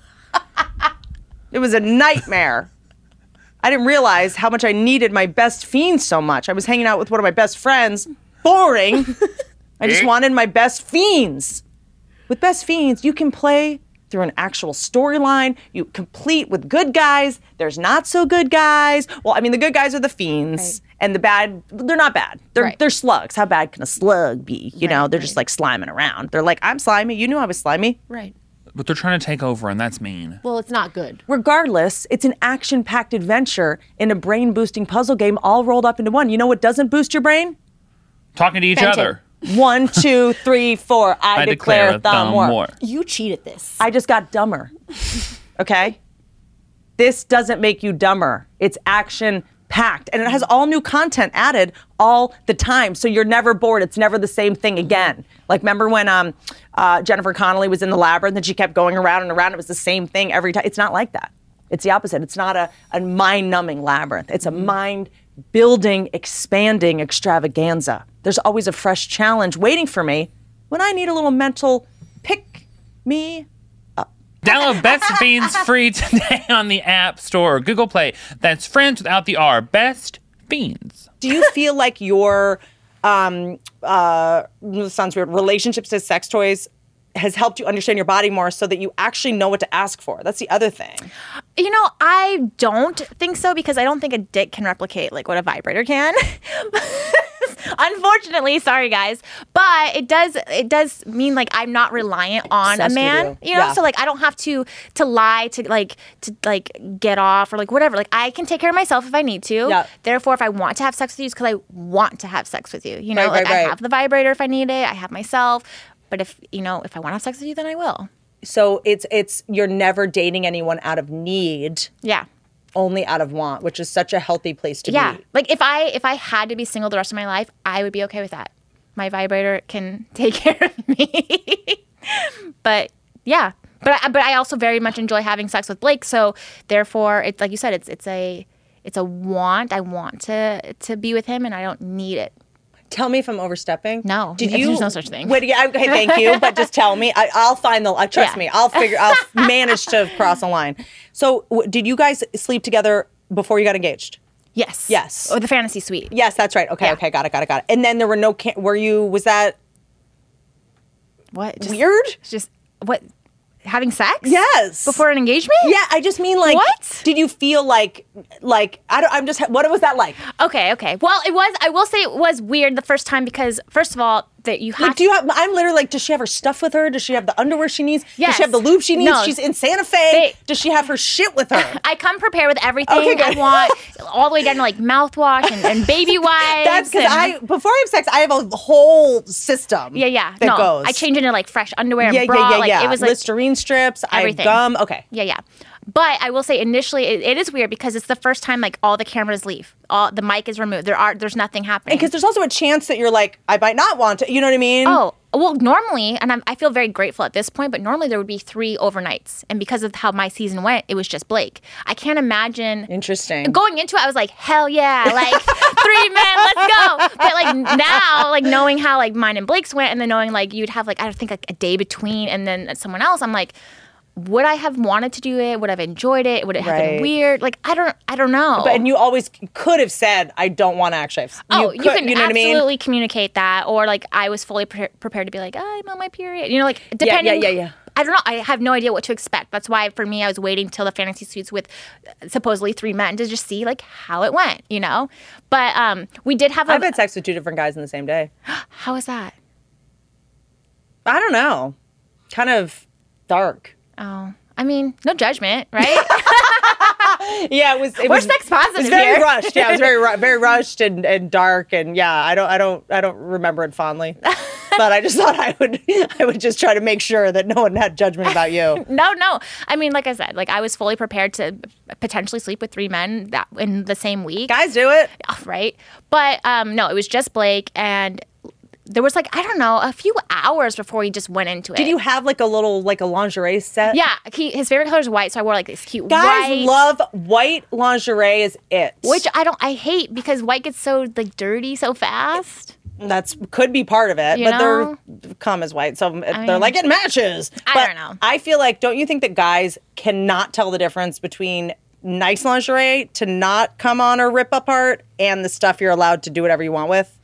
They have no gauge. See, I just don't think I pay for expensive lingerie, so I just don't care. There's stuff on Walmart. Amazon. Well, there's stuff on Amazon that you can get that's just wrapped in like duct tape. It's like $4. It's like you can just rip it apart. But I got a couple of those agent provocateur sets, and I'm like, oh no, you can't touch me. Get away from me. Like, do not touch me. This is just for looks. Yeah, this is just for looks. I'm the art. We can take a couple photos, and I will take this off. And that, you know what I'm saying? Like, don't come near this. I'll take this off while you're washing your hands. Guys can never tell the difference. Right. And then I've also come out in like nice lingerie, and it just comes right off. It's like, what are you doing? Why are you taking it off? It's like, well, okay. It did. It really did. So I wore that, and then I don't know if you remember, but we had these matching like Canadian jerseys. Yes. So I did the whole cute like, oh, I'm just gonna wear this Canadian jersey like with this cute underwear and whatever. Hook, line, and sinker. Right. I tried. Okay, so now it felt effortless. It was great. It was fun. Like we we're intimate, and then we still talked more because you want to take full advantage of like every minute you can. Yeah. And so we went to bed pretty late in terms of like, or early, depending on how you look at it. It was like 4 or 5 a.m. And then I swear to God, it was like 6 or 7 the next day. So 2 hours later, that the crew comes and like knocks on the door, like, hey, we're coming in soon. Like, you have like 30 minutes. And you're just like, that's crazy. I have come on me and this is weird, but okay.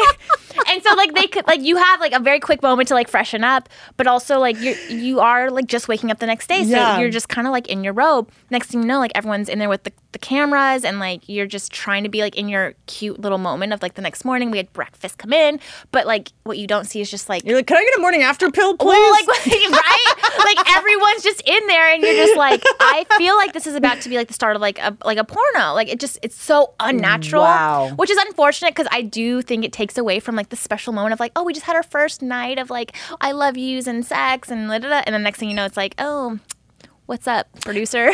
But is there anything to be said for that being something that bonded you two in a way of like, we have just had this not only super intimate experience, obviously sexually, but also like now emotionally we're doing this thing, you know? I think it's important to realize that when things like that happen, it can bond you. It's a way to go like, oh my God, you're my person because we're in this really weird situation and I feel like you have my back. I still feel connected to you. Because the worst is when, you hook up with someone, then everyone has a version of it. You go for coffee and then all of a sudden he like won't hold your hand or like sees his friend and is like, hey, what's up? And doesn't introduce you. Like there's some awkward thing that could happen the next morning in any iteration. And the fact that you guys got through that, that's like next level intimacy. Oh, absolutely. And I think that's the one thing that kind of put Blake ahead very early on is because, I don't know if you know, but he had done this before. He'd been on another season. Yes, and DM'd you, yes. Yes. So he'd been on the season before, which in some ways gave him this level of like casual comfort of like, yeah, I get what this is about, which helped me because I'm uncomfortable. It's my first time being like a lead, and so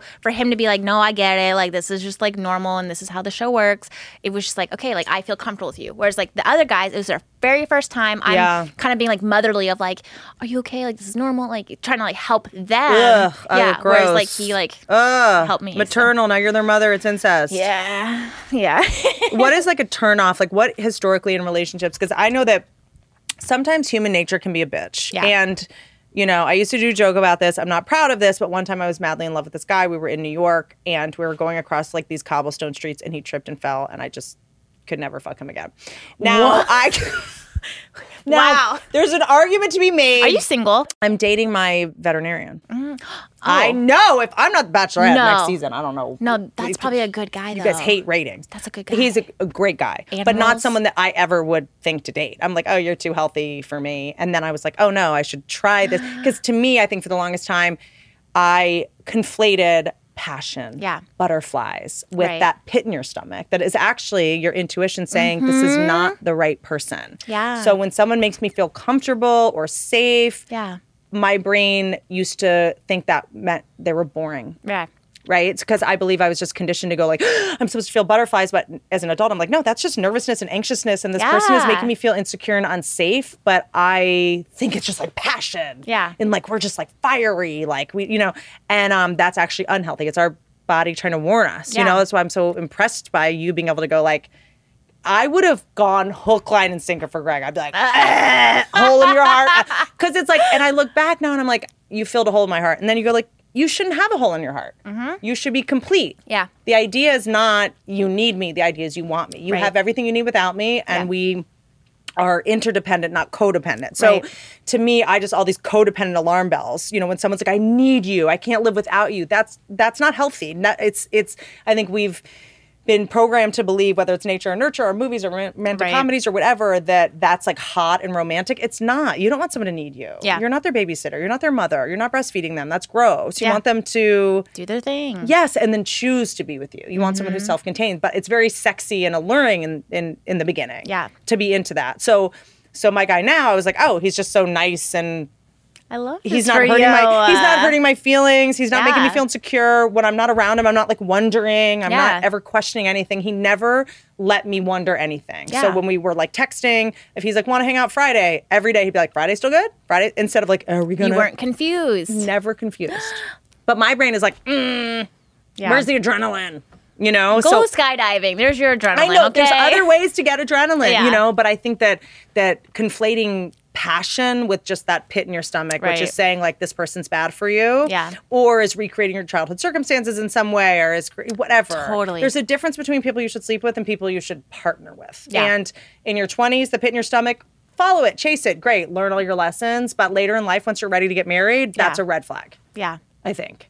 So there's like a calmness to what you have. I mean, I saw you guys on the Jimmy Kimmel show. So when Yeah. I met you, you're not only in front of a live studio audience, which you've never done before. Yeah. You know, it's nerve-wracking anyway, but you two just had this effortless, like, it was weird because I was like, oh, you know, my cynical brain is like, oh, I'm going to go watch them go pretend to be in love. You know what I mean? Mm-hmm. And I'm like, oh, let's just see what I'm going to have like a behind-the-scenes story. And you guys were just like, checking in with each other. Your body language was so comfortable. You were playing like the newlywed game. Yeah. It was a situation that should have been awkward and it just wasn't. Yeah. Yeah.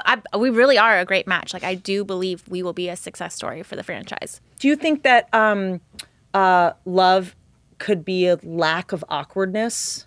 Like a fundamental inability to be awkward because you're so unconditionally accepting of the other person? Oh, yeah. Definitely. You yeah. know? Because to me, I'm always like, I don't necessarily know when I'm in love with someone.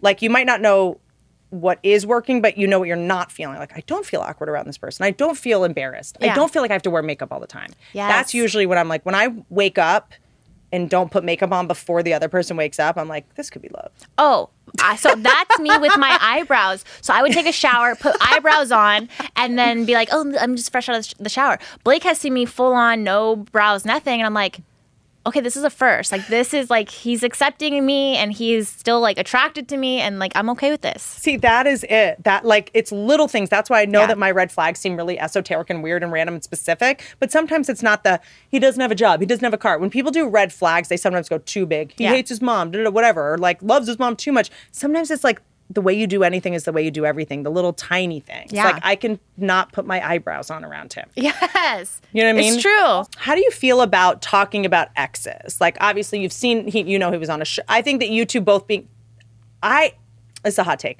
I feel like you couldn't have been with someone that already wasn't involved in the franchise in some way because they understand what you went through. They understand how weird it was. They understand Yeah. how hard it was, you know? If it was someone that was a first timer, I don't know, Blake just came in with this effortless, like, I know what this is, I get what this is, Yeah. I have your back, like, I know when things have to be awkward or we have to sort of like let go of this natural moment because you know what I'm saying? Oh, yeah.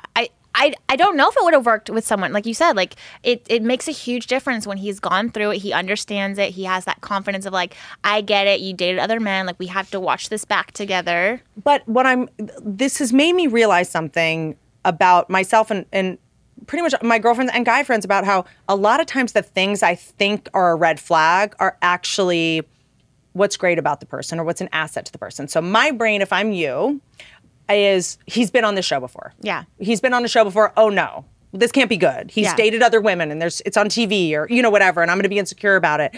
But then that's the exact thing that I actually think makes the relationship great. You know? So I used to be like that because a lot of times we have these hard and fast rules based on some old story or some bullshit that we saw with our parents or whatever. I had this thing for a long time. It's like, I can't date someone that has been married. I can't be with someone that's been married. Yeah. They've already walked down the aisle. They've already thought they figured it out. So how do they know I'm right? They were wrong Right. before, whatever. And now I go like, I would love to be with someone who's married. Yeah. They know how hard commitment is.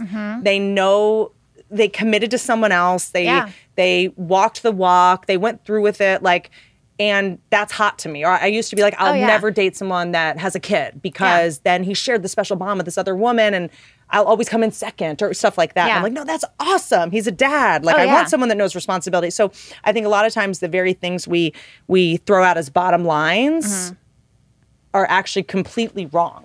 Oh, absolutely. I mean, I think I could agree. When I was younger, I probably felt the same way. But then you look at Michael A., who was on my season. He was the widow with a son, and he had so many great characteristics and life experiences that made him such a good partner. Whereas the younger version would be like, oh no, I want to be his one and only. I want to be exactly. That's just insecurity. Yeah. That's just ego and stuff, Right. So to me, I remember when Blake came on, I was like, I don't know. He's been on the show before. And then now I'm like, oh my God, that's such a big part of maybe why you're able to feel held by him because he gets it. Yeah. You don't have to be like, sorry, I have to do this. He's like, I get it. Yeah. Oh, he was so natural. And I got to meet him, I think, I don't know, very early, week 3, week 4, I don't remember. And I was like, I needed this. I needed this energy that's calming and just very understanding. Whereas, like I said, all these guys are just kind of I don't know what's going on. They're very they're trying to get their feet wet, for the first time. And also this, why is everyone so triggered by the fact that not everyone, but that he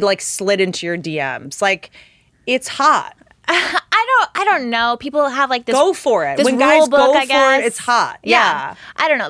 Everyone wants you to follow this certain path of how you're supposed to date when you're on the show. And it's so funny because people gave him shit for being on his second time, But I'm like, what about all the men from Claire and Tayshia's season who went to Paradise? It's their second time. Yeah. So why is it any different? If anything, he just knew exactly who he wanted, whereas the people on Paradise were just kind of open. But it's the same thing. They tried, they failed. He's still continuing to search for love. Yeah. You know? I'm also so into this because whenever there's any kind of why would people go on a TV show to find love? Why would anyone go to a bar to find love? Oh, there's no rules. There's no cool way. Yeah. You know what I'm saying? It's people someone goes on a TV show to find love. It's okay, so you just go to a bar and you meet someone that hasn't been vetted by a bunch of producers and you get in their car and go to their house? Are you insane? To me, this is the only way to do it. Now that I'm watching, I'm yes, I will only date someone that has been vetted and interviewed by producers for months and there's been background checks. There's a whole thing they have to get through to yes. get in. And this better be on television. If I'm going to go on this date, I better get something out of it. Well, and here's the thing. I always say the people who are on the show are very like-minded. It takes a certain personality trait, someone who's not shy, someone who's okay with new experiences. So already, regardless of these guys, I have something in common with 30 of these men. They're adventurous. They're willing to take risks. Yep. They're willing to be embarrassed. These are all positive things where I think Exactly. that insecure people are people that want to project or just judge for the sake of judging because that self-righteous indignation feels good. You want to go these people just want to be famous or whatever. It's that's so much easier to say to yourself to be able to sleep at night instead of going, oh, this person just really loves this. And I don't have this or I don't have any proof that this is real, so I just need to be negative about it. That's my experience. Yeah. Is going oh, these people are just doing it for this and this and this. It's because it was too hard for me to go, oh no, sometimes guys just want to marry a woman. They haven't wanted that with me, and I need to say this just to feel better about my experience. Oh. It's how I anesthetize. Sure. Yeah, and I will say, I think a lot of the guys in general are typically nominated or recruited. So they're not even pursuing this. Interesting. A lot of producers will reach out and be like, hey, you look like you'd be a fun guy on TV. What are your thoughts? And they're kind of oh, I never thought about it. But here's this opportunity to have this once in a lifetime adventure, regardless of how it turns out. And they're yeah, let's go for it. And those are the kind of guys I want to meet. The guys who are let's roll with the punches. Yeah, exactly. Because that's very much what a relationship is. Yeah. It's we don't know how this is going to end, but Exactly. as long as I get out what I put in, this can't go horribly. Yeah. And I'm willing to take a big risk and jump off this cliff. Yeah. It's kind of a big metaphor for a relationship. Absolutely. And then do you get to have say in the dates? Yes and no. Like depending, like they're all kind of catered to like my personality or whatever. But like for example, the mud wrestling date, I did not want it to get violent because like the last thing you want is someone to get hurt and have to leave the bubble. So I was like, hey, can we like not make it as violent? If you get hurt, I'll fall out of love with you because let's be honest, you're a pussy. If you can't mud wrestle, how are you gonna fuck me? I mean, there's a whole thing behind it, you know. But I was like, can we just like kind of tone it down somehow? And so they have the guys start on their knees, which I know sounds so stupid, but like it's I guess in some ways like less dangerous or less risky if they're starting on their knees than versus standing up, you know. So like I do believe the show is always listening on things that make me comfortable or uncomfortable and trying to like cater a little bit, but also there's just so much planning that has to go in advance that there's only so much I can do or say to kind of like tweak it. Because the football thing. Oh my gosh. We were so close to ending that game without any injuries. I'm talking like minutes, like 2 minutes. We were just the game was over. And then that's when Michael gets hit from behind, which was extremely scary. If you remember like the way his like head threw back. But it was so fascinating just as, you know, watching the show is so primal. Yeah. I mean, it's very much like the Roman Colosseum, our nature to kind of watch people compete for something, the uncertainty, it has every element that you want from any big, Marvel movie, It's like people competing for the one. It's very primal and rewarding in that way with the way you get dopamine. And to watch them get so savage so fast was just kind of a reminder of that we are just animals. I mean, yeah, you think back to like the Hunger Games, That's like exactly what it felt like. Yeah, it was like the concept sounded great. It's like the silly game with no rules, and it's like 4 sports mixed into one. Within like 2 minutes, someone's hurt. Yeah, you throw in a bunch of dudes, and they're just like ready to show off, and this is their moment, and they really went all out. Yeah. And do you think it was the presence of? Do you think that I'm just asking, and I don't know the answer, and Pat, maybe you should answer. But do you think it was the presence of competing for your love? The cameras or just guys' egos? Well, on the line at that time, half of them are going to go home if they lost. That's right. So instantly they're triggered and they're like, I'm here for you. What if they're here for me, TV time, whatever, something is on the line. So they're going to go You ended up having all of them come. Did you? Yes. Was that a decision you made in the moment? Yes. You don't have to tell me. No, I asked. Because I don't know. Like there's so much that goes into it. And COVID even, like there's only so many people that can be like in a room. And like I was just like, look, like there's no way I can just have half of these guys go home. Because when I was on Matt's season, the first group date I was on, half of us had to go home. And it was like, I cried. It was like devastating. I was probably tired too, but it was just like, I didn't have my anxiety medication yet. Yeah. I tried all out for this and you're sending me home. I'm covered in cake and paint. This is bullshit. And so like part of me as the lead, I remember like my time when I was a contestant, I was like, I'm not going to do that to these guys, especially after like this injury happened. And like everyone's just like such a close group of guys. So I was just like, can we have them all? Did you have any sort of instant chemistry connections that later fizzled out that you were like, oh, that was just physical or that was just fleeting or that? I'm so curious. Yeah.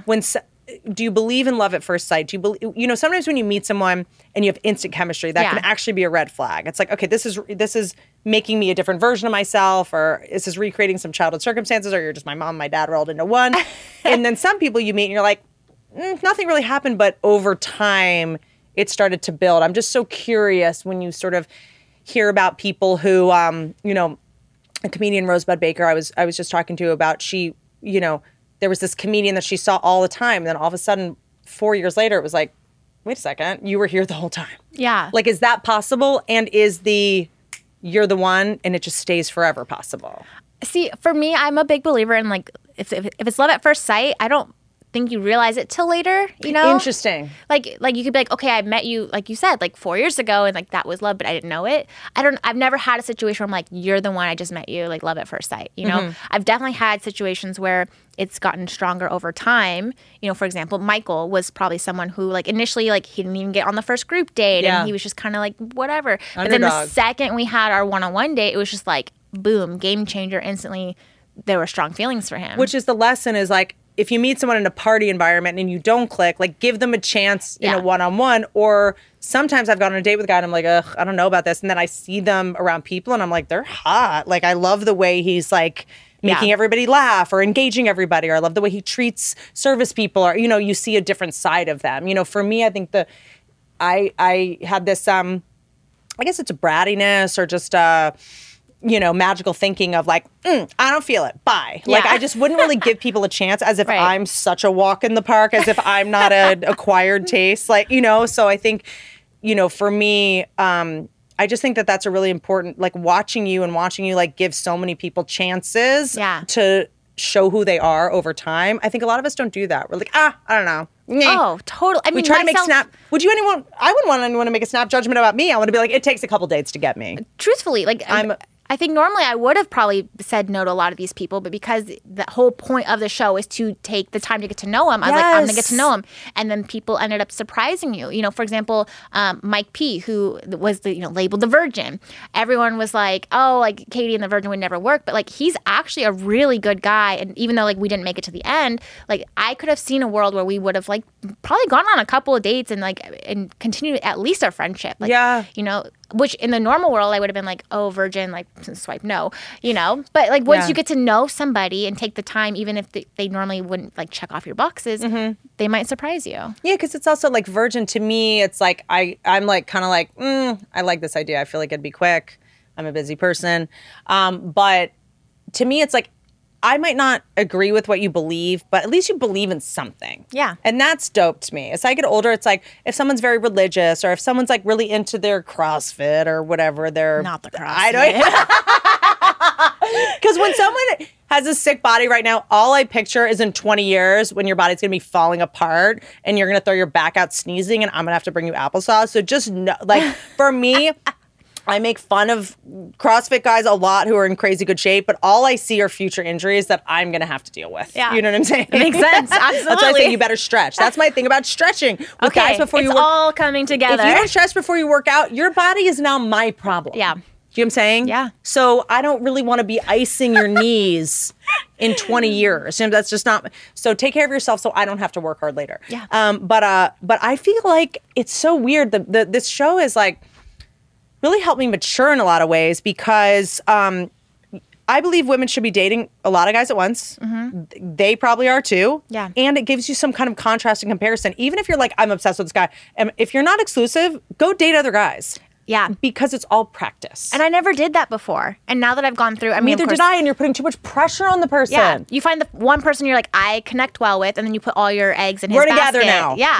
No, if you meet someone and you're obsessed with them, plan 2 more dates, like that week. I agree. Be busy. Go do other things. They might become friends. And it's not savage. It's not mean. It's not gross. Like, they'll get something. They'll learn something. You know, I have this theory, like, as long as we're being authentic to ourselves, we're never hurting anybody else. This whole thing that's like she hurt Greg or whatever. No, he needs to learn a lesson. Yeah. You know, he needs to learn that it's not about what you say. It's about how you say it and about authenticity. And it's not about manipulating people with sort of these, I want to say like overly quixotic kind of emotions that are like, yeah, you're saying everything I want you to say or everything Vince Vaughn said to Reese Witherspoon in some movie, but like it's not landing. Like you could say more to me with just like squeezing my hand or putting your hand on the back of my neck, like and giving me or writing a text saying like I got you or whatever version. Yeah. You're just not giving and receiving love the same way. And it's taken me a long time to realize that we need contrast, you know? And I look at all the, whatever, quote unquote, bad relationships I've been in. We've all done it. Those are necessary because you're not going to appreciate the Blake when it comes along unless you've been in the bad ones. Yeah. So I'm just so pro being in bad relationships. I'm pro dating a lot and just sort of having as much experience as possible. So when the guy comes along, you're not 2 years in being like, I could have been with this person. Like you've sown your wild oats and you have enough data to know that this person is the person. Oh, 1,000%. And like that's why I'm okay being 30 and now in a relationship versus like a lot of my friends got married very young. And I'm like, what did you like learn about yourself though? Because you changed so much from 20 to 30. So much. Yeah. Ooh, how do you know that? Who told you that? I mean, is that a known thing? I mean, I don't know if it's a known thing. I just know I'm not engaged until now, and I look at my 20-year-old self and my 30-year-old self, I'm like, those are 2 different women. And look, 2 different women. One that will go through your phone and guess your password, and one that will not. Yeah. But there's something called, and there's no real, and I'm always making fun of astrology, I know on this podcast, even though I'm such a Virgo, but there's something called Saturn returns, which is sort of the idea that women maybe it's meant to, I don't know. You'll let me know in the comments that between 27 and 29, you change so much. And there's this theory that any woman that's in a serious relationship up in that time will always break up with the guy because so much changes at that age. And if you found someone at 22 who will grow with you, awesome. Yeah. So cool. I know some people that do, but I know a lot of people that feel threatened if someone else grows or changes or gets a new job or new friends or, you know, new money comes in or whatever, and they can't handle it. And they're, you know, and the relationship was based on staying the same and not growing, you know, like that's not, if someone's cool with you growing and changing, great, and will grow and change themselves.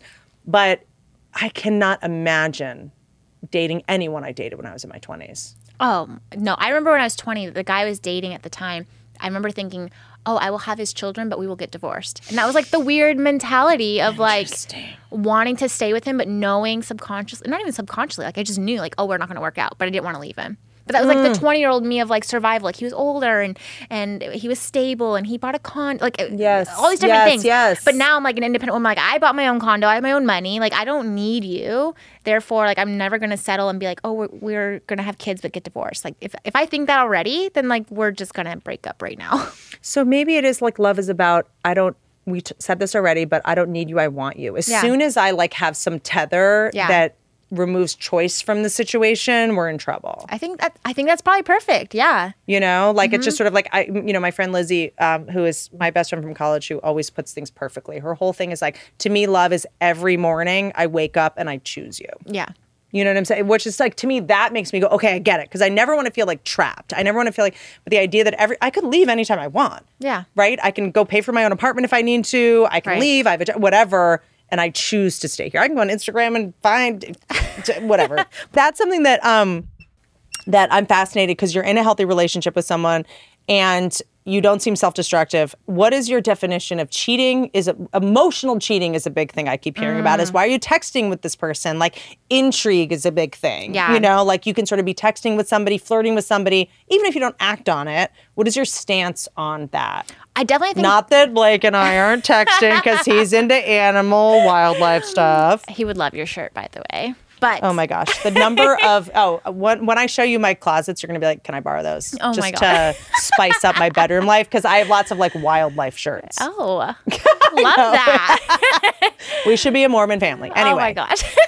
No, I do think there is such a thing as emotional cheating, but it's less about like you emotionally cheat on me, how dare you, and more like a reflection of like what's happening in the relationship to make you do that. Interesting. You know, I feel like I was an emotional cheater early on, you know, where I wasn't getting the attention or affection that I wanted. So therefore I was like, oh, I didn't physically do anything, but like you're just as much setting your relationship up for failure by getting your like happiness, your dopamine from like another guy who's giving you the time of day. Sure. You know, so like, is it wrong? Well, yeah, but like I think the bigger thing you need to reflect on is like what's wrong in your existing relationship that you're searching elsewhere. Exactly. And is it worth it? Yeah. That is the biggest thing to me, is like when I want to act out, when I want to get that ephemeral attention, when I want to get that, you know, respond to that DM or like leave a comment or like get that quick like feeling of being sexy or getting this person's attention, which by the way, if that person's doing it with you, they're probably doing it with many other people. Yeah. Like you're not the most special unicorn ever.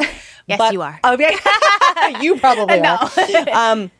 But then it's also like, is it worth it? Is this quick hit of dopamine? Is this quick like couple weeks of flirting with this person? Like, you know, is it worth it? Is it worth the damage I'm going to do to this person? Because it goes away. And I think that's what people forget is like, yeah, you're getting this like quick hit of like this drug of like attention and affection or whatever, but like you're not dating him. And therefore, like you said, he's probably doing it to other women too. And it will probably go away. And is it, like you said, is it worth it on your existing relationship that you're building and growing? Like you said, you start from scratch and you've worked so hard to get to this point. Yeah. So what's the deeper issue? It's not even about this guy who's like making you happy for a quick second. It's like, why aren't you getting that from your relationship? Yeah. Does he not even know? Like, that's the thing. Blake, he's not very affectionate, actually. Interesting. And so I've had to communicate to him, like, hey, I actually really like kisses on the head or, like, little butt smacks or, like, those little, like, hand-holding type small things. Oh, this is, okay, I know that the love language thing could maybe be polarizing.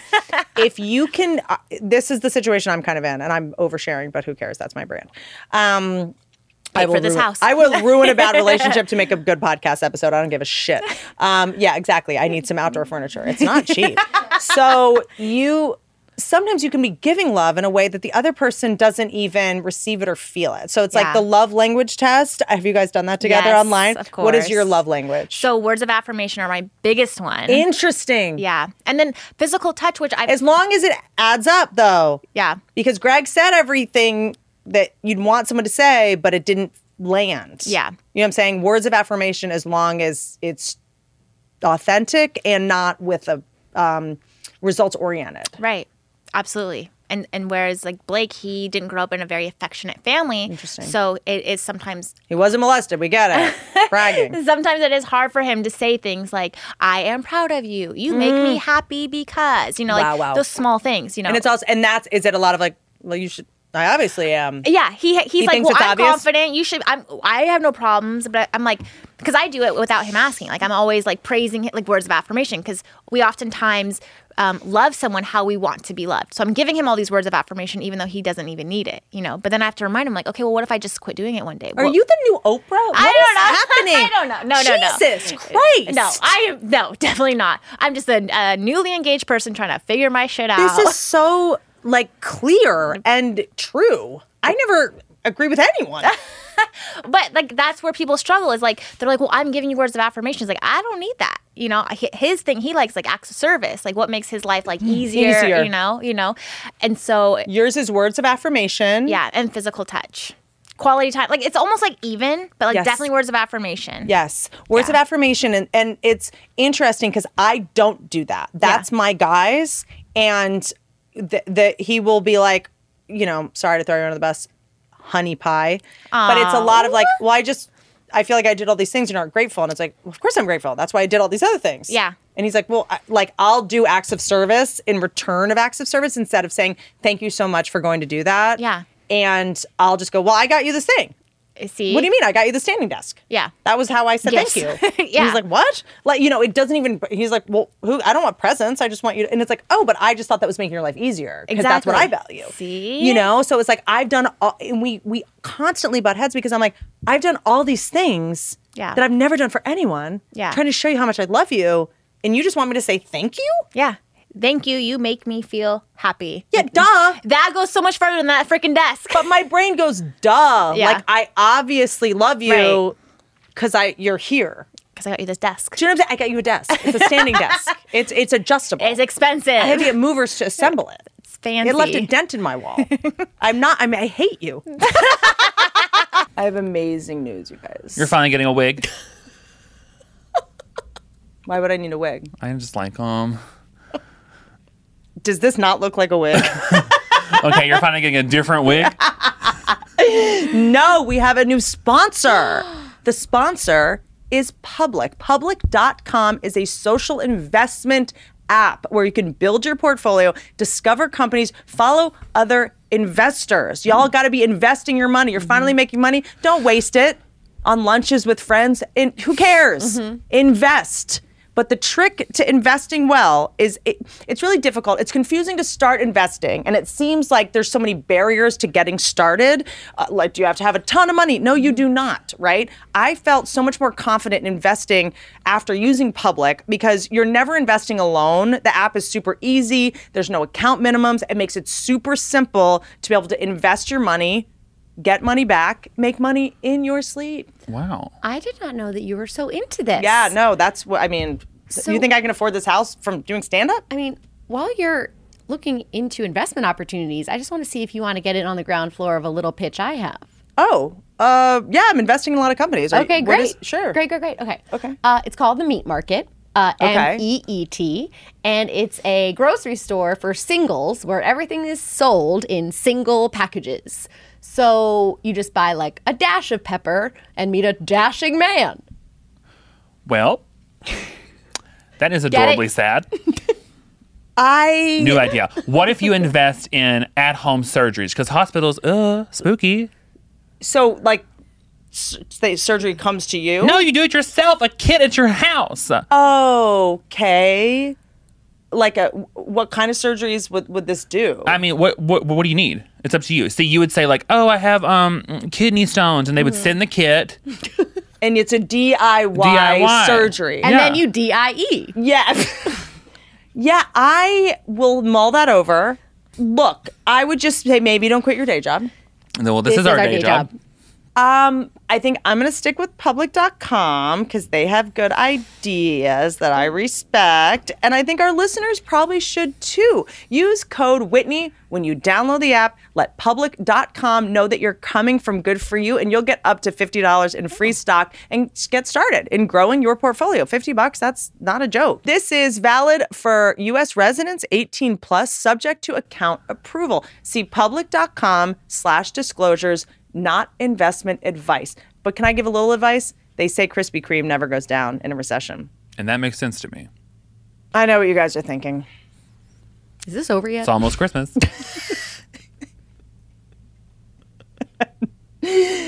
I know what you guys are thinking. What underwear is Whitney wearing today? You know, that probably is what they're actually thinking. What kind of That's actually that's probably in the comments. What kind of panties are creating such comfort for her that she can flow creatively like this? She can feel safe. She can laugh and not worry if a little pee comes out that we're going to have an issue. Mm-hmm. That she feels sexy and confident. Now I'm dying to know. Yeah. It's the MeUndies. I wear MeUndies. At times I shouldn't even wear underwear. MeUndies, just for our new listeners. I'm going to just get serious about the MeUndies. Benton, do I not wear MeUndies? We both do. We were on Why the. are you checking with Benton to verify? I'm just saying. Well, because I put her underwear on every day. You think she puts them on herself? These delicate typing fingers? She got scripts right. Grace isn't always around. Somebody got to put her panties on. Baby needs panties. Can I tell you? I don't know if it's just the shape of my undercarriage or the width of my sternum or the underwear that I've worn before this. I always just felt like, as a woman, you just move through life feeling like you're being sawed in half at all times. Mm-hmm. Like you just move through life. And I just figured out, I did jokes about it. I did a joke in my first special about thong underwear. I've never done well with it. MeUndies is the only underwear that I forget it's on. I truly forget. They are the perfect underwear for men, for women. But they're like perfect. Velvety soft, right? So even if you have a little bit of stubble because you shaved the wrong direction and the laser you did 10 years ago didn't take, like there's no rubbing, there's no ingrowns, there's no drama. In fact, there's no pinching, bunching. They might want us to cut this because this might be an issue, but I one time almost peed through my MeUndies because I forgot they were on. I was very close. And I love the patterns. I have a panda pattern, and they just dropped a new Halloween collection. Ooh, spooky! We love MeUndies, and we love... You want to come through this haunted house? Cobwebs! So, whether you're out running a killer or being abducted by aliens this Halloween, be comforted by the fact that your undies are sustainable and the softest in town. Those aliens are going to suck you up and be like, what are these undies? MeUndies are made from natural fibers sourced from beechwood trees, making their micro-modal fabric soft, breathable, and dangerously cozy. I feel threatened. Spooky. Get your spooky season up and haunting with 5 new prints. The I See You print, My Boo, Tricks and Treats, Lazy Bones. Is that a reference to... Us? Dicks that can't get soft? Oh. That's funny. Lazy Pumpkin. That's me. Available in undies, bralettes, socks, and loungewear in sizes extra small through 4XL. There are a lot of options to consider, but make the decision quickly because there's someone right behind you. MeUndies has a great offer for our listeners. For any first-time purchasers, you get 15% off and free shipping. MeUndies also has a promise. If you're not satisfied with any product for any reason, which really just means... you have a problem. You can return your order for a full refund within 45 days. To get 15% off your first order, free shipping, and 100% satisfaction guarantee, go to MeUndies.com/Whitney. That's MeUndies.com/Whitney. Your Slasher Whitney, because it's Halloween. I was going to say your crevices will thank you, but I feel like either we've got 2 great options. I can't wait to edit this. I am big on in public, the little hook, give me your pinky. If you're standing, just a hook. Oh, just holding hands in some way. Yeah. No one can ever hold hands, right? Okay, is that how you hold hands? Well, okay. We oh no, I don't, you're that guy. I don't Hold know. on, you're this person. Oh my God, the Bachelorette kidding. I don't hold know. hands. This is why she's so charming and cute. I don't even know. Well, is that how you hold hands? Well, this feels weird. Okay, so if we're just at a movie, because you know when a guy does this and you're just like, I feel. This is not. that always, but that to me is love when you can do that with a guy and be like, oh God, we're so awkward. I don't know. I don't know. What do you? I don't know. Hold on. Okay. I feel like it's That's this. I cute. feel like it's That's that. cute. But sometimes you can do like a. Hold on. Wait, no. What is happening? This is cute. I like it when there's something weird like that, like just a holding a thumb, yeah. or just a this is hot. Okay. When a guy just holds your wrist. Actually, I love that. Or the back of the yeah. neck. I like a holding of the. If we're in Yes. public, just have Sorry, your hand on the Grace. back of my neck. I love it. I'm like, whew. I love it. I Yes. want to feel like I'm being sold into sexual slavery at Oh the my art gosh. play. Yes, I like to know that when we're in public, you're with me. Yeah. And I don't think that has to do with being a public figure or anything. It has changed a little bit since people know me. I'm like, I need you to hold my hand and have your arm around me so that I feel like protected in some way. I feel like it has a lot to do with you being like a comedian. Like you're such a strong personality that when a guy can be like holding your neck, that he's like, hit me with your car. I am not. Yes. Please. You know, it's just like, Yes. I am not intimidated by your strong female personality. Yes. Yeah. That and just kind of it's just body language is everything to me. Yeah. It is everything because I've spent my whole life being confused by words. Mm-hmm. Words are very confusing to me because it took me a long time to realize like, oh, people can say things they don't mean. Oh, people can lie, and I mean, people know that I do all this equine therapy and work with horses. Like I literally had to do that to learn how to mean what I say and say what I mean. Yeah. And don't say it mean, or to be able to read people's body language and not just believe everything they say. It's like I come off very cynical, but I'm actually super naive. Like when someone says I love you, I'm like, they love me. It's like, wait, then why are they having sex with all these girls? This doesn't add up. I guess I'm just ugly. Like that's what ends up happening, And you seem to have a very innate ability to ascertain that. Like, is like a bullshit meter. Did your parents read to you? No. Did your parents love you? What's going on? I think that's where the words of affirmation comes from. Interesting. You were a sad child, therefore you want and there is really like prove it. There Say is it. science behind it. Like you grew up with like out those words of affirmation. My parents were divorced and like dated multiple people, and I'm like, I need that attention. And I hear that's where like people who like to entertain or like comedians come from because they're still looking for that validation of like laughter from an audience. They want that confirmation that they are like accepted in some kind of way. And so I do feel like a lot of my needs. I don't just need them to laugh. I need them to pay money. I need them to give me money. They approve you with their ticket sales. And I still don't believe it. I remember Jim Carrey was on SNL once. This was a couple years ago. Emily, I don't know if you remember this. Emily used to work at SNL. You weren't there. When he went on and everyone was clapping, like going crazy because Jim Carrey was back. Yeah. And he just went, you guys can stop clapping. It'll never be enough. Oh. Which is like such a perfect way it'll just never be enough. But in relationships, like it has to be enough sometimes. Yeah. You have to be able to go like, this person loves me. I believe it. Yeah. Because I think a lot of times we're just like looking for proof and you didn't do this. And we want the other person to read our mind. And that's not fair. And that's bullying. And we want people to have the same set of tools we have. And I do think understanding how the other person gives love is like a conversation nobody has, even though it's kind of dorky. I think now in the zeitgeist, people are interested in talking about this kind of stuff. So how did this come about? Did you basically just go, hey, I feel like I need you to just hold my hand more in public, or I just feel like, how does this conversation happen for people that don't know how to it's ongoing. Like it was probably one of the first conversations It's we ongoing. had. It's ongoing. I mean, that's an amazing reaction. It's ongoing. Merch. It is. It's ongoing.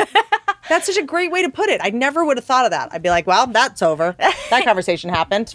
I mean, like, it was probably one of our very early conversations on a generic level, like, what's your love language and here's why, and then it becomes like, okay, here's proof in our like real life day-to-day activity of like why I'm not getting that, or here's an example when you did it and I really liked it. With no blame, by the way. Correct. Positive reinforcement. You have to go, I hate it when you do that. Because I do think sometimes when people, not just women, men too, who are like, I'm going to be direct and clear and I'm going to say what I need. You can't lead with that. You also, it's like, I'm trying to think of, it's like, whatever, I train dogs and horses a lot. Positive reinforcement. Yes. Positive reinforcement works more than anything. It has helped me so much in relationships because we want to go like, here's what I don't like and here's what made me mad and here's what made me upset. And you're just being annoying and a dick. Yeah. You can go like, you can lead with what does work. Yeah. And you can lead with what you need, instead of here's all the things you're doing wrong. Yeah. How would they know? Love is not the person is psychic. Yeah. Love is the person that is willing to course correct and hear you and change when they do get the correct information. Yeah, and it's all about how you guys communicate. So, like, Blake and I were very not serious with each other. And so he kind of mocks me a little bit with, like, my words of affirmation. So he'll be like, hi, like, he's mocking me. Hi, sweetie, I'm on my way home. Like, he's, like, joking. I'm like, great, well, that's going to get you a blowjob. So, thank you. And so, again. No teeth. It's a positive reinforcement. It's like, sure, like, he's kind of joking, but it's like, look, like, that is what, like, thank you. That is what I need. Like, you obviously know what it is, even if you're mocking me. You know that's what I want to hear. And you're making an effort, and that's hot. Yes. And you're being conscious of it, and like you're not expected to do it perfectly right away. Right. Yeah. So we've talked about these things multiple times. So it's ongoing of like, okay, recently I've felt like I'm not getting enough affection, and he's like, okay, well, like this is what I'll try to do. What? Yeah. I didn't even know that was an option. It has to be. Like, no one's going to be perfect. I would just be like, I'm ugly. I need to get breast implants. Oh, my God. No. You have to continue to talk about it because he's going to continue to try. I'm going to continue to try. And like you said, you have to recognize when he is succeeding. So he'll clean the cat box. He'll clean the dishes. He's doing these acts of service because, again, he's doing what he wants. That's it. Yeah. And you're like, I don't need you to do the dishes. Yeah. I just want you to say you're proud of me. Exactly. Tell me I'm pretty. Tell me I make you happy. I want you to want to Miss do the dishes. me. Yeah. Yeah. Fascinating. Yeah. So it's just ongoing. And I think with time, like it will eventually kind of work out. But that's like what a relationship is. It's never going to be perfect in the beginning or the middle. Like it's just. By the way, but forever. as soon as you get perfect, you're both going to grow and change, and your lives are going to change. Exactly. So what the strategy, like, you know, to me, it's like relationship is such a moving organism. You know, it's like the guy that I've been dating, we met in the pandemic when I was basically what I call a robe lady.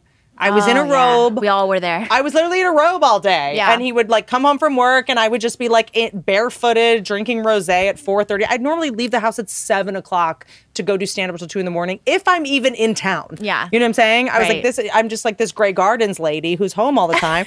And I was like, this is working now, but then all of a sudden the world opens up and I'm gone all the time and it's completely he's like, who are you? I don't know what this is. Yeah. And, you know, the goal is that you're gonna every year, every month, your life is gonna change because you're gonna get more and more. And just when you figure out, you know, after you get whatever, I'm managing your career now, after your talk show and your book deal Right. and your blog and your podcast and everything like that and your relationship advice and you're traveling all over the world, he's gonna have to change Right. the way that he loves you and you're gonna have to change the way that you love him and then you're gonna have a kid and you're both gonna, you know, so as soon as you get it down, the goal is you're gonna have to start over again because your lives are gonna be improving so much and changing. Acts of service might be a huge deal when I have a kid. Yeah, Whereas right now, exactly. I'm like, I don't care. Yeah, and he's like, I'm proud of you. You're like, fuck you! Clean the diaper.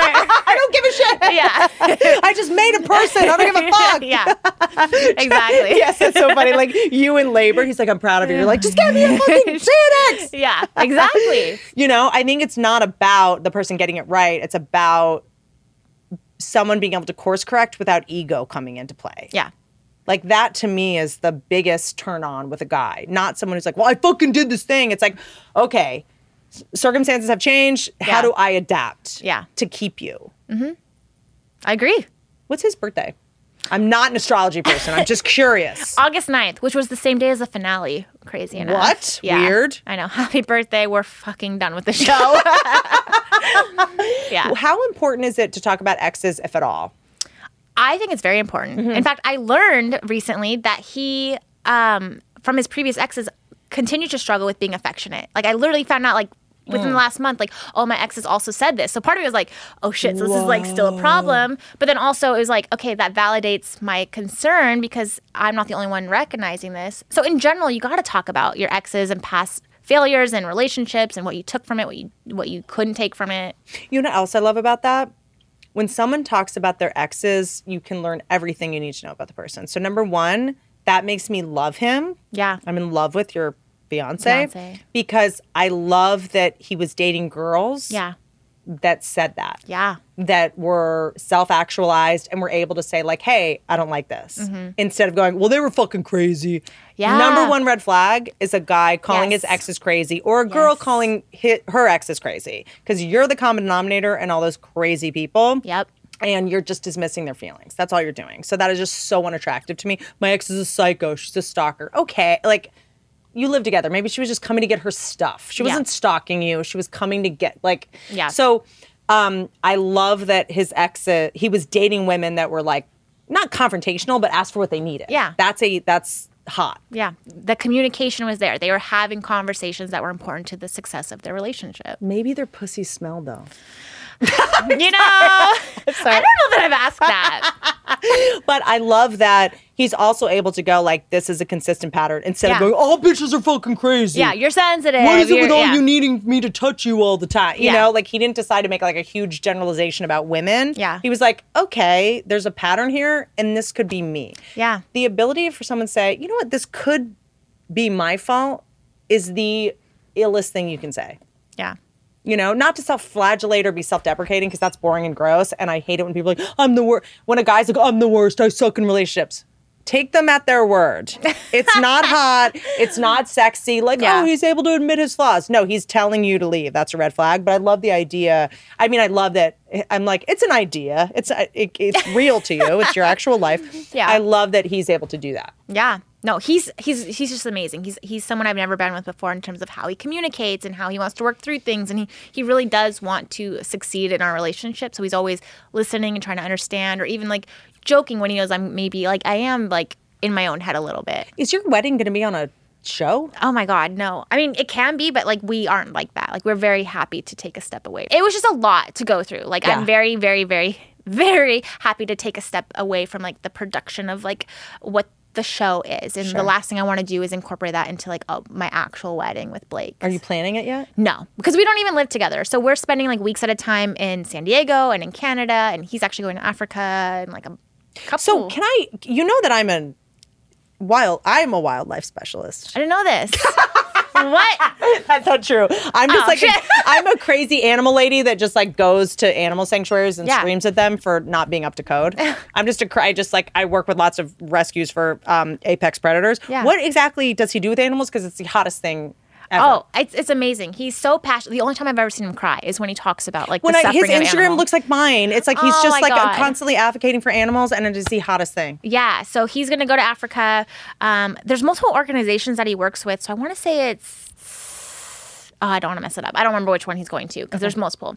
But he's going to kind of learn about like what they do, and he wants to basically like bring attention to the organizations and to animal welfare, and really just like be like literally in the bush. It becomes your memoir. Your memoir. In the bush. Yes. Katie Thurston in the bush. Yes. Hashtag sex positive. That there is to me, you know, we talk a lot about red flags. We talk a lot about, you know, our intuition, our human nature versus what's actually healthy for us. Look, we want to eat pizza every night. Yeah. Like, you know, same with dating. I'm sure, you know, what's good for you isn't necessarily what you want in that moment always. The way someone is with animals, man or woman, is the most important thing. Like I have a dog, Ramona, who's my life. She's on my neck and tattooed all over my body. Why have I not seen her? She is at a different house. Oh, okay. She has her own house. Oh. Spoiled little bitch. She's at the rental. There's too many people here today, and I'm just. She has her own. I live in the guest house. She lives in the main house. Good for her. She is, you know. I used to date, you know, toxic men, whatever. Yeah. She would, if she didn't like someone, I didn't see them again. Yeah. The way that I see someone interact with animals tells me everything I need to know about them.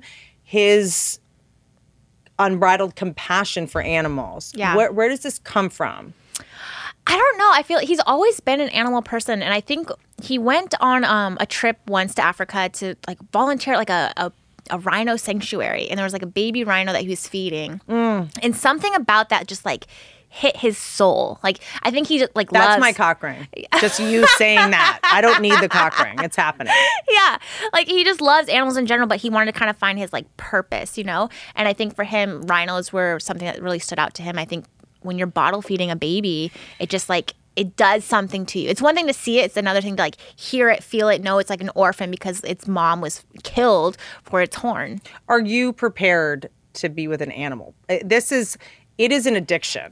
I mean, it is a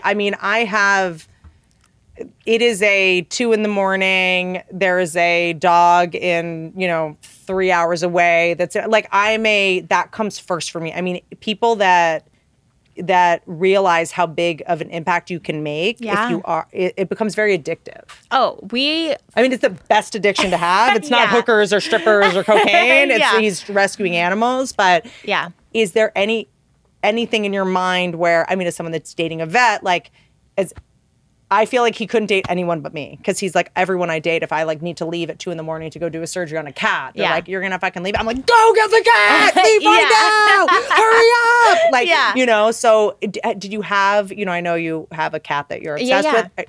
Are you okay with coming in second to a rhino? Oh, absolutely. Absolutely. And the thing is, growing up until like college, I was actually wanting to be a vet. So we have a very similar passion for animals. And so we've already talked about our hypothetical house with land where we like basically have all these rescues that we are going to be Mormon. I feel it. Finalize their life, you know, like a bunch of like ducks and chickens and cat, like whatever can fit on the property. Like we are fully prepared to be those people. And because he works with like wildlife, like he's like he's very into conservation. I mean, did that come from just being a nice Canada person?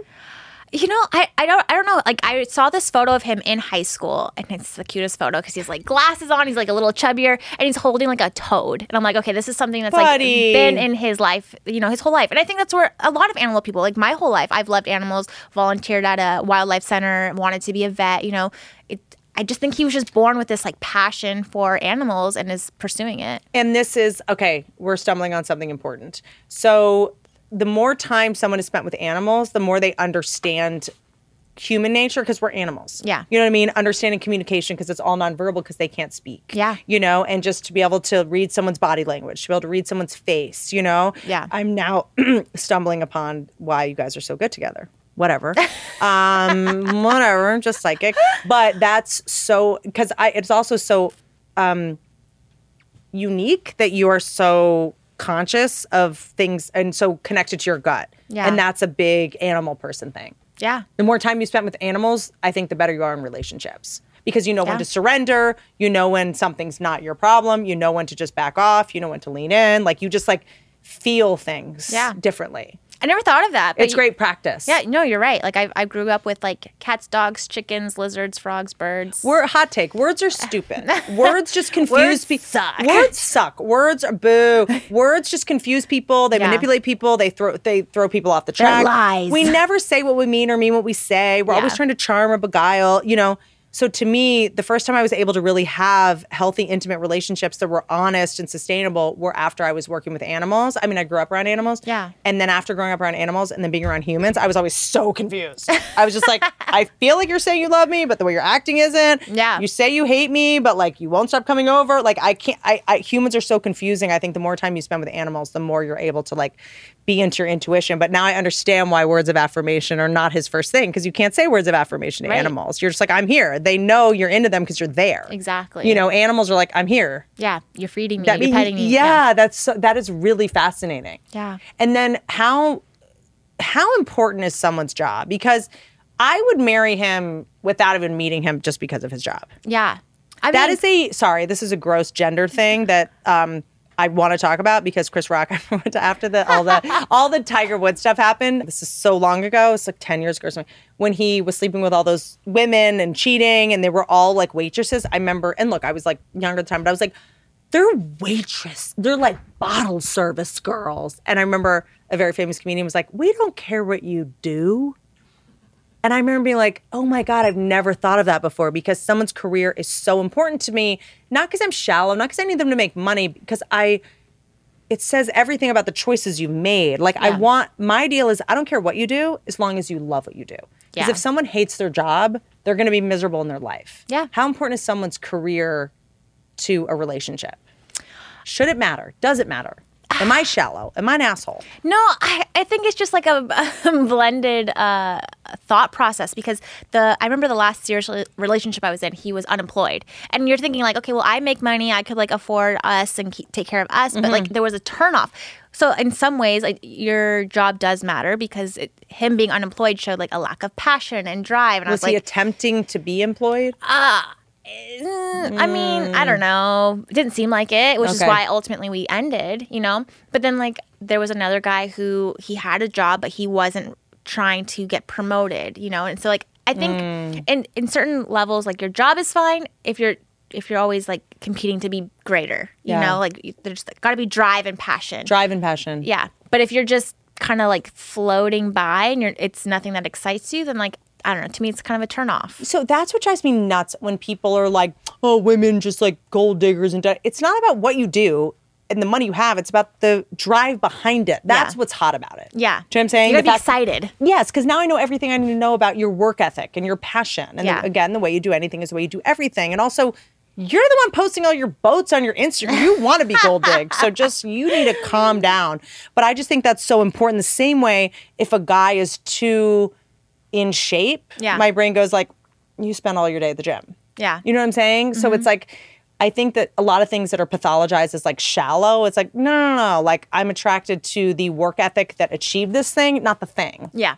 You know? Totally. So, because I am so pro women going after men that are really successful and that have money. Because it's also like, I make my own money. I just don't want you to need mine. Right. You know what I'm saying? Like, even though now that I am able to pay for myself, I still want to be with somebody that has their shit together. Because when I first started being solvent, I was like, oh, great, now I can date broke guys. Yeah. You know what I'm saying? They're like, yes, date us. They're so much nicer and they're so much more grateful and available and they can't go anywhere because they don't have a car. I love this. But I think it's important to I think there's this stigma against women that are into a man's job. Yeah. You know what I'm saying? The same way a guy is like into a woman's like appearance, there's this like shame around being like he has an amazing job. Like there's nothing wrong with being like, I want to date a doctor, I want to date a rich guy, or you're allowed to do that. Yeah.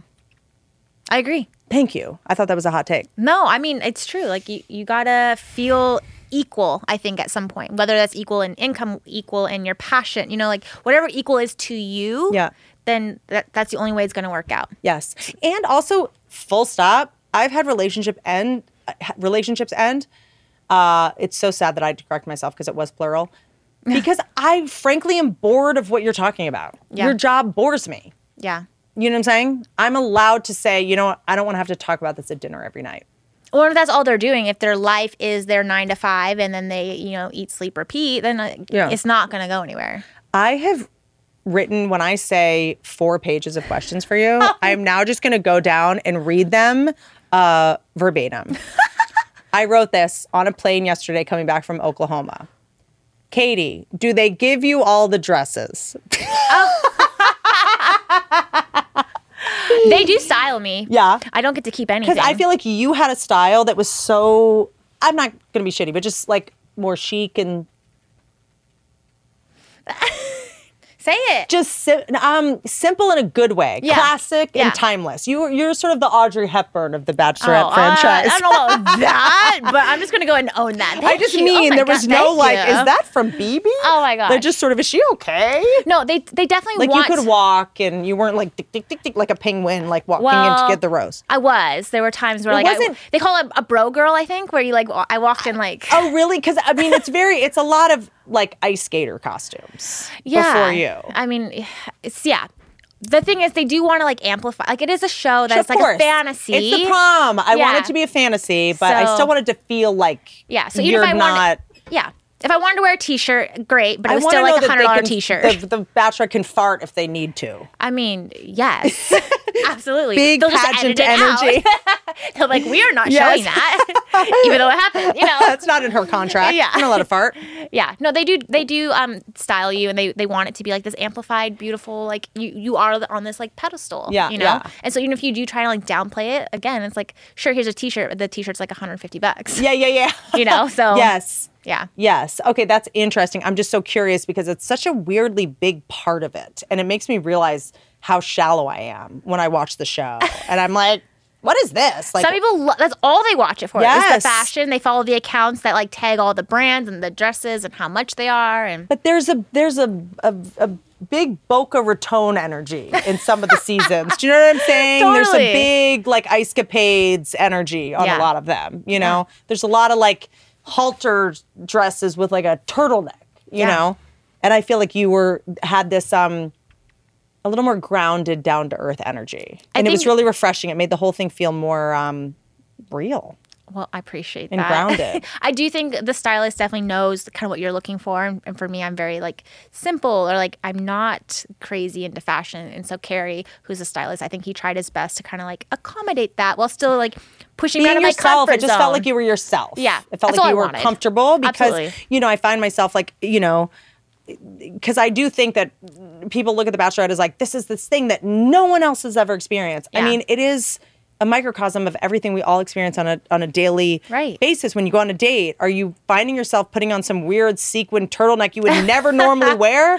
Or on a first date, do you feel comfortable enough to wear a t-shirt? Right. Like that already gives you a lot of information about whether it's a sustainable relationship or one that's healthy. Yeah. It's not about what the other person's doing. It's about the way you're behaving. So it's like if I'm finding myself wearing something I would never normally wear, Yeah. that's probably a red flag. Yeah. Definitely. That was profound. What? Oh, this is interesting. What? My question is so interesting. What you clearly would have found a guy without this show. Okay. What made you go like, I'm going to do this? Well, it all kind of happened at the same time. Like there was no breath of air. Like I applied for the season, was very, very surprised to get the call. And then, by the way, what was you made like a tape? Why do you think they picked you? I know why, but why do you think? No, I didn't even make a tape. So I applied online. It's an application. And I think I was just very like real in my answers. It wasn't like, I'm trying to find love. It was just like, I kind of added my like comedic spin to like my responses. Right. And then of course, like I had this existing, TikTok of like all these videos of like my personality and my thoughts and whatever, which is also why I was surprised they called me because there's literally like a 6-part video of me talking about shitting myself on accident at work. And I'm like, I've not seen that, and I'd like to discuss it. I will send it to you. I think it's worth the watch. Maybe I'm biased. But like also, they were like, you might want to take that down. I'm like, well, no, it already exists out there. Like, I'm just going to leave it up. And so to be able to go on the season, I was like, you sure you meant to call me? And so just kind of like one thing led to another. Like, okay, fine, it's COVID. Like, I get to go on Matt's season. Matt's like my age. He seems like a cool guy.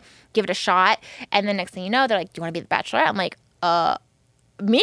Okay, sure. But you know that you did something that no one else had really done on the show as a contestant, which is when shit got catty, you were like a girl's girl.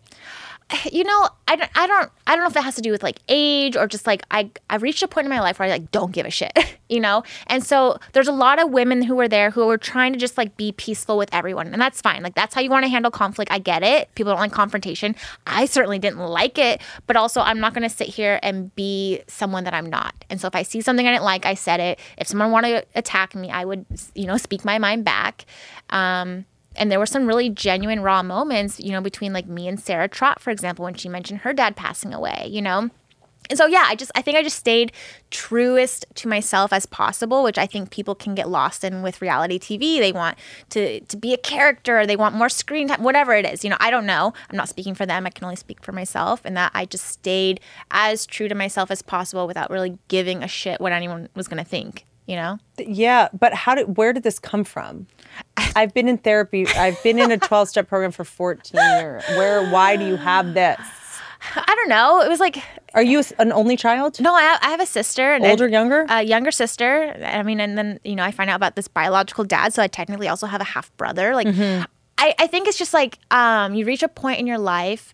And for me, it was like the pandemic. Maybe that's what it is, really. Like you do a lot of self-reflection. You're like, the world is ending. What did I do with my life? Sure. Yeah. And what did I gain from it? And I gained nothing by being accommodating to these people. I gained nothing by sacrificing my personality. And so it didn't work. Yeah. And so you're like, the world's ending. Fuck it. I'm going to be myself. And so I was. And then that's pretending isn't getting me that far. So like, why don't I try this other authenticity thing? And look what started happening. Gifts. Well, that's the thing. Like on TikTok, I was just like vulgar and myself and just like, here's my unfiltered thoughts. And there was a community of people who are like, we love this. And I'm like, people are accepting of this? Okay. And so you kind of build this confidence of like, look, I'm not going to please everybody, but I certainly have a niche of people like in the corner who are like, we like this personality, And focusing on that instead of any negativity. Yeah, exactly. So it's like, do you feel like you built confidence through social media? Oh, absolutely. See, I thank you for saying this because I feel like I have the hottest take of like when people are like, all social media does is make you depressed and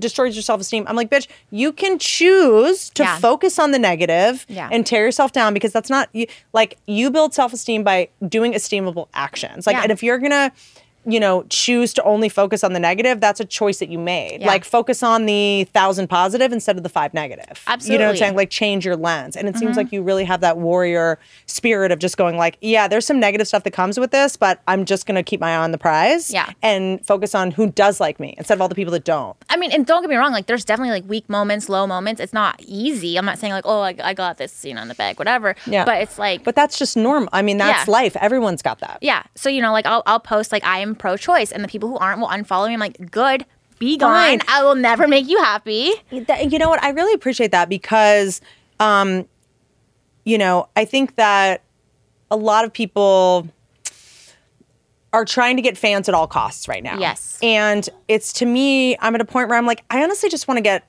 the right kind of fans, even if it's less, you know what I'm saying? Because the kind of fans that you're getting conditionally or because you're pretending or because you're walking on eggshells or because you're trying to like toe a line, those are the first to leave you when you make a mistake. Yep. Those are the first to, the ones that get you, that like you because you're being fake are the ones that going to abandon you and turn on you the second that, they're fair weather. Yep. So to me, I'm like, if I got, it's like a guy. Yeah. If I pretended and wore a push-up bra and Spanx for the first 3 months, like, I'm going to lose you when I take the Spanx off and you see that I have cellulite or whatever. You know what I'm saying? Totally. So it's just, I lied to you. Yeah. And then I worked really hard to get this person that like only fucked with me when I was fake. Yeah.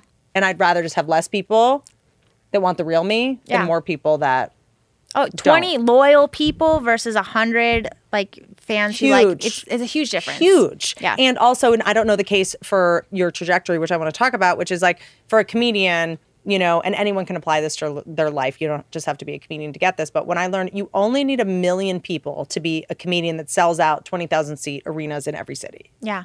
That's all you need. It's actually not that many people. Do you know what I'm saying? Yeah. Whereas we're like, I need 8 trillion people in the world to love me. No, you don't. To be successful, you don't need that many people to love you. Yeah. You just need your tribe of people that really fuck with you. And then when you say, hey, I'm going to be on the show, or hey, I'm selling this product, or hey, I'm going to be at this venue, they come. Yeah. You don't need most people to like you. Same thing with relationships. You only need one. Yeah. Same thing with acting. You only need one great audition. You only need one great choice. Yeah. Essentially. And I think that we focus on trying to please everyone, and that's why do you have this? I'm so confused. It's taken me so much therapy and 12-step programs to get this. And it still doesn't come naturally to me. We experienced life differently if you think about it. Like I am growing up in this world of like social media is like a thing. Yeah. Like I'm constantly involved in social media as young as like I think 8th grade was like MySpace, so I've constantly been around this like online socialization, whatever. Whereas like before it was just it's very different. And so it's I don't want to say slower progress, but like everything's very heightened now and very quick. Dating, you can go on like 20 virtual dates in a day if you wanted to. So true. I had to get a car. Everything is so quick. Spinnaker's. It's so quick. Go to Applebee's. So while you say like, oh, it took me so long, it's like, well, it technically probably took us the same. We just did it in a different like era. But you're just making me, because I just think there's this narrative that social media is like so toxic. I think it's like, this is a weird metaphor, but it's like a knife. You can use it to make a beautiful meal, or you can use it to hurt yourself. Like I think that, I don't know. I push back on this narrative that like social media is toxic. I think if you're a toxic person, it's going to be toxic for you. Yeah. And if you're not, it's not. Oh, I am a huge fan of following accounts that bring benefit to you. If following these models is making you feel bad about your self-esteem, then maybe don't follow them. Mute them. Follow accounts that are like body positive. Sure.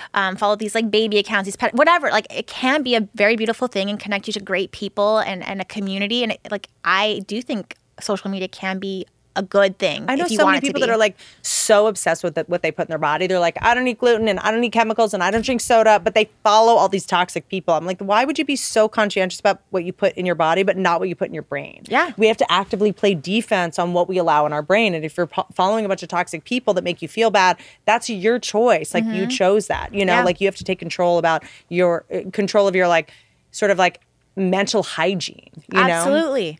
Absolutely. So you muted me is what you're saying? You're not muted. I have muted people though, where you're like, ooh, if I unfollow them, then it's like this whole thing. But if I just mute them, then like they don't exist. That, I mean, to me, whatever. No, people notice. Such a thing. They know. They and know. if they call you out on it, that is so dark and sad. Either people notice or fans notice. They're like, why did you unfollow this contestant? I'm like, I just don't talk to her. Also, why are you checking? Oh, they'll check everything. Get it together. They'll check everything. Is there something good about the pressure of getting engaged and dating on TV? So this is something, so my friend Kevin, I remember when I was in a relationship, I think I have this petulance around getting married where I'm like, because it's like, I don't like being told what to do. I don't like being, maybe it's because I tour and I have to plan so far out anyway to stand up, or maybe because I do television. Like every time you do a TV show or movie, it's like planning 5 weddings. You're just getting a venue, you're getting flowers, you're getting dresses, and as someone that's on camera a bit, I'm like, I don't want to have to wear makeup on a day I'm not getting paid, or a dress or whatever. Yeah. Whether it's me being a brat or me just actually being weirdly shy in my private life, which I know sounds like wild. My friend Kevin Christie, who is just the wisest person, he said to me when I was like, what's the point of a wedding? Like, who cares? Like, it's just like it's prom. It's, it's expensive. I'd rather donate the money to an animal charity, whatever. And he goes, no, the wedding's not about you. The wedding is about holding you accountable so that you put on this ceremony so all your friends witness it, so that moving forward, you're accountable. So anytime you're out in a bar and you're like, he's cute, you're like, oh no, bitch. We spent $2,000 to come to Santa Barbara for 3 days for your wedding. Like so all your friends are now invested in your commitment. Yeah. You know what I'm saying? You don't get to be sneaky. You don't get to be sloppy anymore. Like we all are now a part of this. Yeah. And there's something, it's not guardrails, but it's just sort of something like you did this. You can't have any secrets anymore. Yeah. You can't hide. That's actually very true. And I think there's a huge confidence boost in the fact that like Blake and I are dating, but we're engaged. I shouldn't say dating. People lose their mind over that. But we're engaged. Oh my God. And there's this like, we are in the public now. So it's like, you want to go have fun with your boys, go ahead. But you got everyone watching you. Yep. I trust you. Yep. But everyone's watching you. Oh, that's my dream, to be dating someone that everyone at the bar is like, I know your fiance and I love her. And if you flirt with me, I'll freaking kill you. Yeah. That's my dream. Just like the perfect amount of surveillance. Yeah. I mean, so there are like, I guess some perks to it, when you think of it like that way, but also it is awkward to. This will be on Dumois in a heartbeat. Oh my God. Gotta love it. Yeah. That's interesting because I do think that there's some positive, I used to be like, what's up with this engagement party and this, and why do we have to follow these rules and all these traditions? I mean, some of them are there for a reason, which is like we're all literally investing and emotionally investing in your commitment, and we're all rooting for you to stay together. I think there's something to that. Yeah. When I see a lot of friends who are like, we just live together. We don't see the need to get married. It's like, okay, we're all just counting down the days till you cheat on each other. Just FYI. You know what I'm saying? None of us feel any pressure, responsibility to root for you to stay together. Yeah. I've never thought of it like that. I mean, that is a good point. I've always kind of been the person who's like, I don't know if I want a wedding. Just in moments where you want to give up, or moments when you're like hurt and you're like, fuck that. Because I'm the burn it down bitch. Yeah. You don't say. I'm the burn it down bitch. I'm like, what? Yeah. Like, like something. Like I'm actually really patient and tolerant and trusting now, so I don't want to over be hyperbolic about like being crazy, but I am you're 5 minutes late to meeting my mom at a nursing home. Yeah. Get the fuck out of here. Be gone. I've been there. Yeah. I'm that bitch. I'm like, let's just burn it all down. Yeah. And it took my friend Jennifer Goodwin to say leaving is not an option. Yeah. When you're in love, leaving's not an option. You stay in the ring. Yeah. And she'll text me. She'll be like, stay in the ring, stay in the ring. Don't say all the things you want to say, but just stay in the ring. Yeah. Don't tell them all those times you didn't have orgasms. Just stay in the ring, and like staying in the ring. Like, do you ever get hurt? When you get hurt, like, do you know, like, I just need to stay? Does the pressure of being in this situation help to go like, I have to work this out? Whereas a lot of other people go like, I have to work this out because of whatever, some other pressure. Yeah. I mean, we're engaged, so there's like this whole like elevated level Leaving of isn't commitment. an option. Yeah. Of like we'll joke. I'll be like, you chose this, and he'll be like, you chose this, And so like whatever it is that we're like maybe bickering about or kind of like not enjoying about each other, we're like, we chose each other. We're gonna get through it and talk through it. And so there's definitely this level of like, I don't want to say extra commitment, but like, yeah, if we were just dating, maybe we would have been like, it's not worth it. But what used to be a deal breaker is now just something to work through. Yeah. And do you think that this is true, that something that's a deal breaker with someone that's not the right person is just kind of annoying with the person that's meant to be for you? Yeah, I think it's a tool to like get out. You're like, you just a deal breaker. Because you just said bickering, and there's a difference between fighting and bickering. Yeah. To me, I feel like when you're committed, you bicker. Yeah. And when you're not, you fight. Yeah, I think you focus on what you want to focus on. I could call it a fight and be like, yeah, we fight all the time, or we bicker all the time. It's a two different tones, but the same action. You see what you want to see. And so because we're like in a positive, healthy relationship, I'm very happy with him despite like our, quote, bickering. We're working through whatever things come our way. But if I don't want it to work, I'm going to focus on the negativity. Sure. Oh, that's so interesting. Yeah. If I'm rooting for this to win, this is just a silly little bicker session. Yeah. Or a growth opportunity. Right. I'm not fighting with you. I'm fighting for you. We're communicating. Yeah. Because there's no turnkey relationship. You are not going to walk into any relationship and there's never any conflict or any, what was that? What was that tone? What was that? What was that supposed to mean? Like that is, it took me so long to realize that because I think I was always like, well, if it's right, we'll never have any conflict. That's You're always going to have conflict. Not true. Yeah. It's really about how you handle it. Mm-hmm. And like you're saying, if you're choosing your battles, right? Is it sort of like, this isn't worth it? If I wanted to leave, I would poke at this more. Or if I didn't want this to work out, but I'm kind of just going to keep this at a superficial bicker fest. Oh, yeah. You can use anything to get out if you want to get out. That's the thing. If you want to get out, you'll use his lack of texting, his snoring, like whatever. You're flossing now? Like whatever. See ya. Yeah. You'll use it to get out. Have you... I'm very torn on the idea that relationships take work. Okay. You think they shouldn't work or take work? My brain is like, I have a job. I have many jobs. Yeah. But is it just that the kind of, quote, work it is just doesn't feel like work because it's worth it? Yeah, I don't think it would feel like work. Like when I think of like things that Blake and I are, quote, working on, it's not anything like, oh, it's just so exhausting. It's just like normal. Think of like all the relationships you have with people. Like my mom. Can I ask you? Yeah, ask me anything. Like what is an example? Of what we're working on? Yeah. Well, like I think I've mentioned a few times, like the whole lack of affection. Yes. Got it. Things like that. Yes, that's a tricky one. know? That's a very... I think that physical touch is something that's ingrained from a very young age, like with family. Yeah, that's so. It's for him to be trying to rewire that. That's love. Yeah, but then also like recognizing when he is attempting. Like before I was here, I was like, oh my god, he didn't even check on me during my 2.5-hour drive. But then he texts me and goes, "Good luck tonight. Let me know how it goes." So like I have to stop focusing on the negative and realize he is trying, and that is like words of affirmation. He's listening. He's caring. He's showing his support, but in his own version, just because he's not like, hey babe, checking on you an hour after you left, like doesn't mean he doesn't care about me. That's big. Yeah, that's big. His own version or the other person's own version. Yeah, because that's what bumped me about Greg. Yeah. That's what pissed me off, because it was like you want your version of love to be her response. Like in this moment, like she's processing this. She's in a really intense situation. This is super overwhelming. She's taking care of herself and you're interpreting it as a rejection or an insult. Yeah. And you have an emotional perfectionism of how she needs to behave. Like, I know this is important because I think it takes people so long to learn this. Like, oh, you're trying. Yeah. He wasn't trying. He was like, I love you now. Give me the thing back say exactly back to me what I said to you. I don't even know what would have made him stop fucking freaking out in that hoodie and blazer. But I think it's important. You don't need both. One or the other. Fashion. Lose the hoodie. Lose the hoodie. You're on television, homie. It was really cold. It was okay. I'll say that. Emotionally cold. But I think for me, that's so important because I'm learning.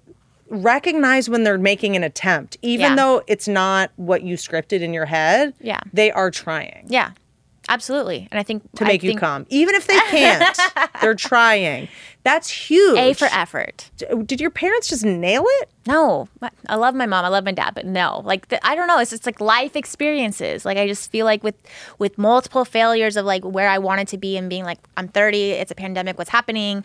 You just kind of like figure it out on your own. And sometimes that's the best way to learn is like fucking it up and then trying again a different way. What's your birthday? I am stunned. I'm stunned by you. I'm a Capricorn. There's no ego whatsoever. What's your birthday? January 3rd. Okay, see, I got it. Okay. So, you know that I'm not an astrology person, but I do believe that our personalities are formed based on our proximity to holidays. Okay. And the amount of attention we did or didn't get based on what other holidays were. So early January babies, Christmas, it was Christmas. New Year's, It was like you just had to figure out how to get attention. Yeah. Early January, you were getting the regifted bath bombs. The birthday party was just kind of the leftover detritus that they pulled together from the New Year's party. My sister was January 20th, so we were always like competing even then on the scraps. Like you had to figure out how to adapt. So my birthday, September 4th, was always the first day of school. So I was like, I'm just going to work through my birthday. I work on weekends. I work all the time. That's just what we do. You know, there's no time for me. Like, there's something really interesting about that. Your ability to shapeshift and course correct with no ego and just go, that didn't work. It's not my fault. How would I have known? Yeah. That's really rare. That's really rare. Because my thing is like, nah, okay, you must be. When we're in blame, that usually means we're just unwilling to grow. Yeah. He was an asshole. She was a psycho. He was a this. You're like, I didn't do that right. I'm going to try this way now. Yeah. Without any like self-blame or over-pathologizing or self-flagellating. Like you're just like, meh, how would I know any better? Yeah. Don't get me wrong. Like, there's a lot of struggle. What's wrong with you? There's a lot of struggle. I get why they picked you for the Bachelorette. That gets me to be there. Don't they do like a psychology, doesn't like a psychiatrist have to talk to you? Oh yeah, there's tons of things. Especially like you figure you're going to be in the public attention. They want someone who can like mentally handle that. And a lot of people cannot. What do you think they saw how do you think they knew you were this? I mean, I don't know that they knew anything. Like it's a gamble. Like, do they say you're going to sit down with a psychiatrist today?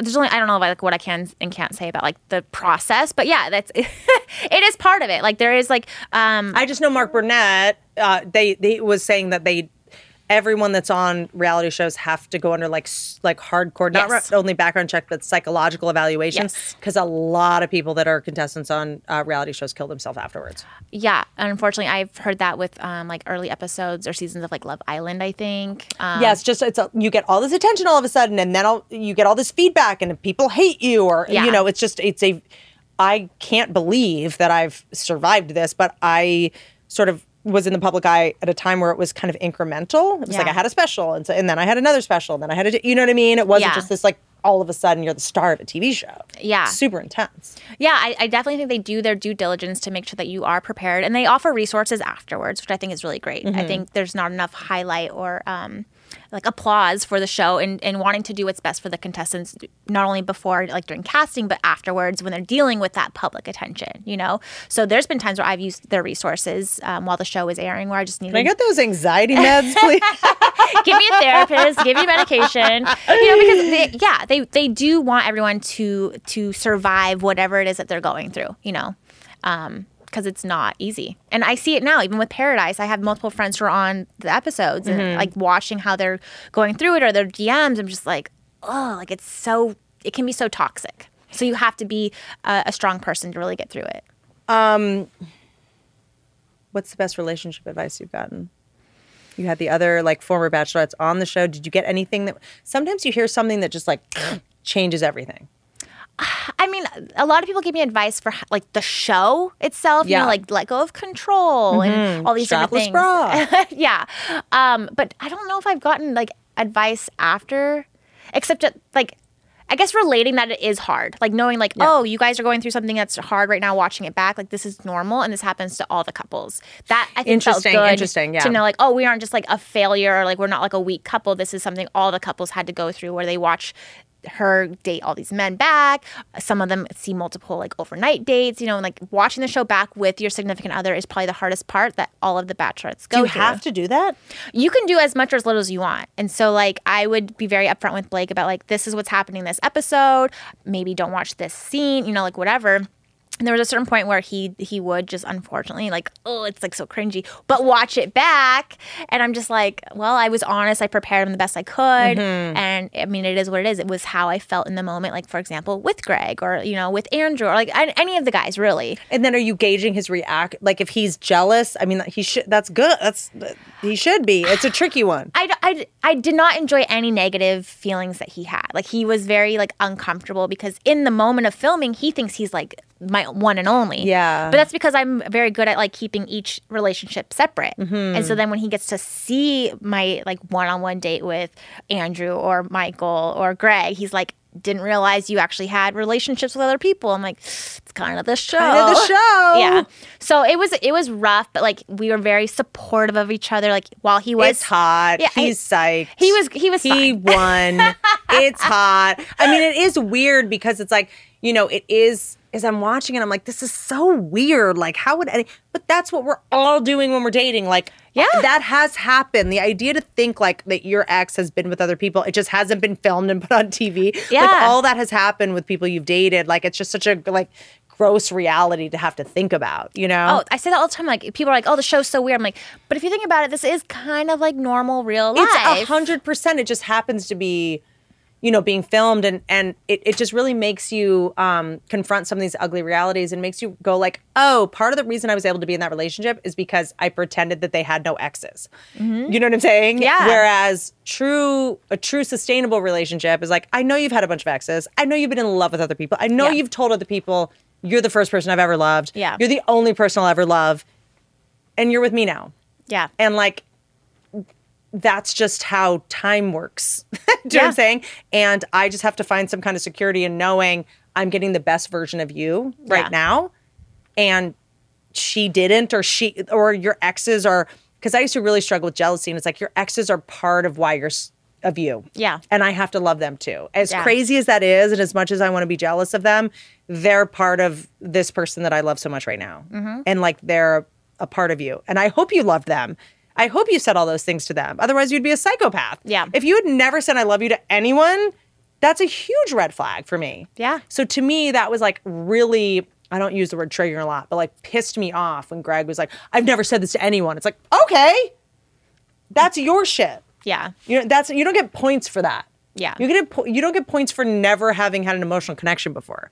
Yeah. Ew. But I will give him, for all the people that are mad at me for coming for him, I do know what it's like to lose a parent. Yeah. And then after that, be totally emotionally so disorganized that it's everybody's fault, that you're in any kind of pain all the time.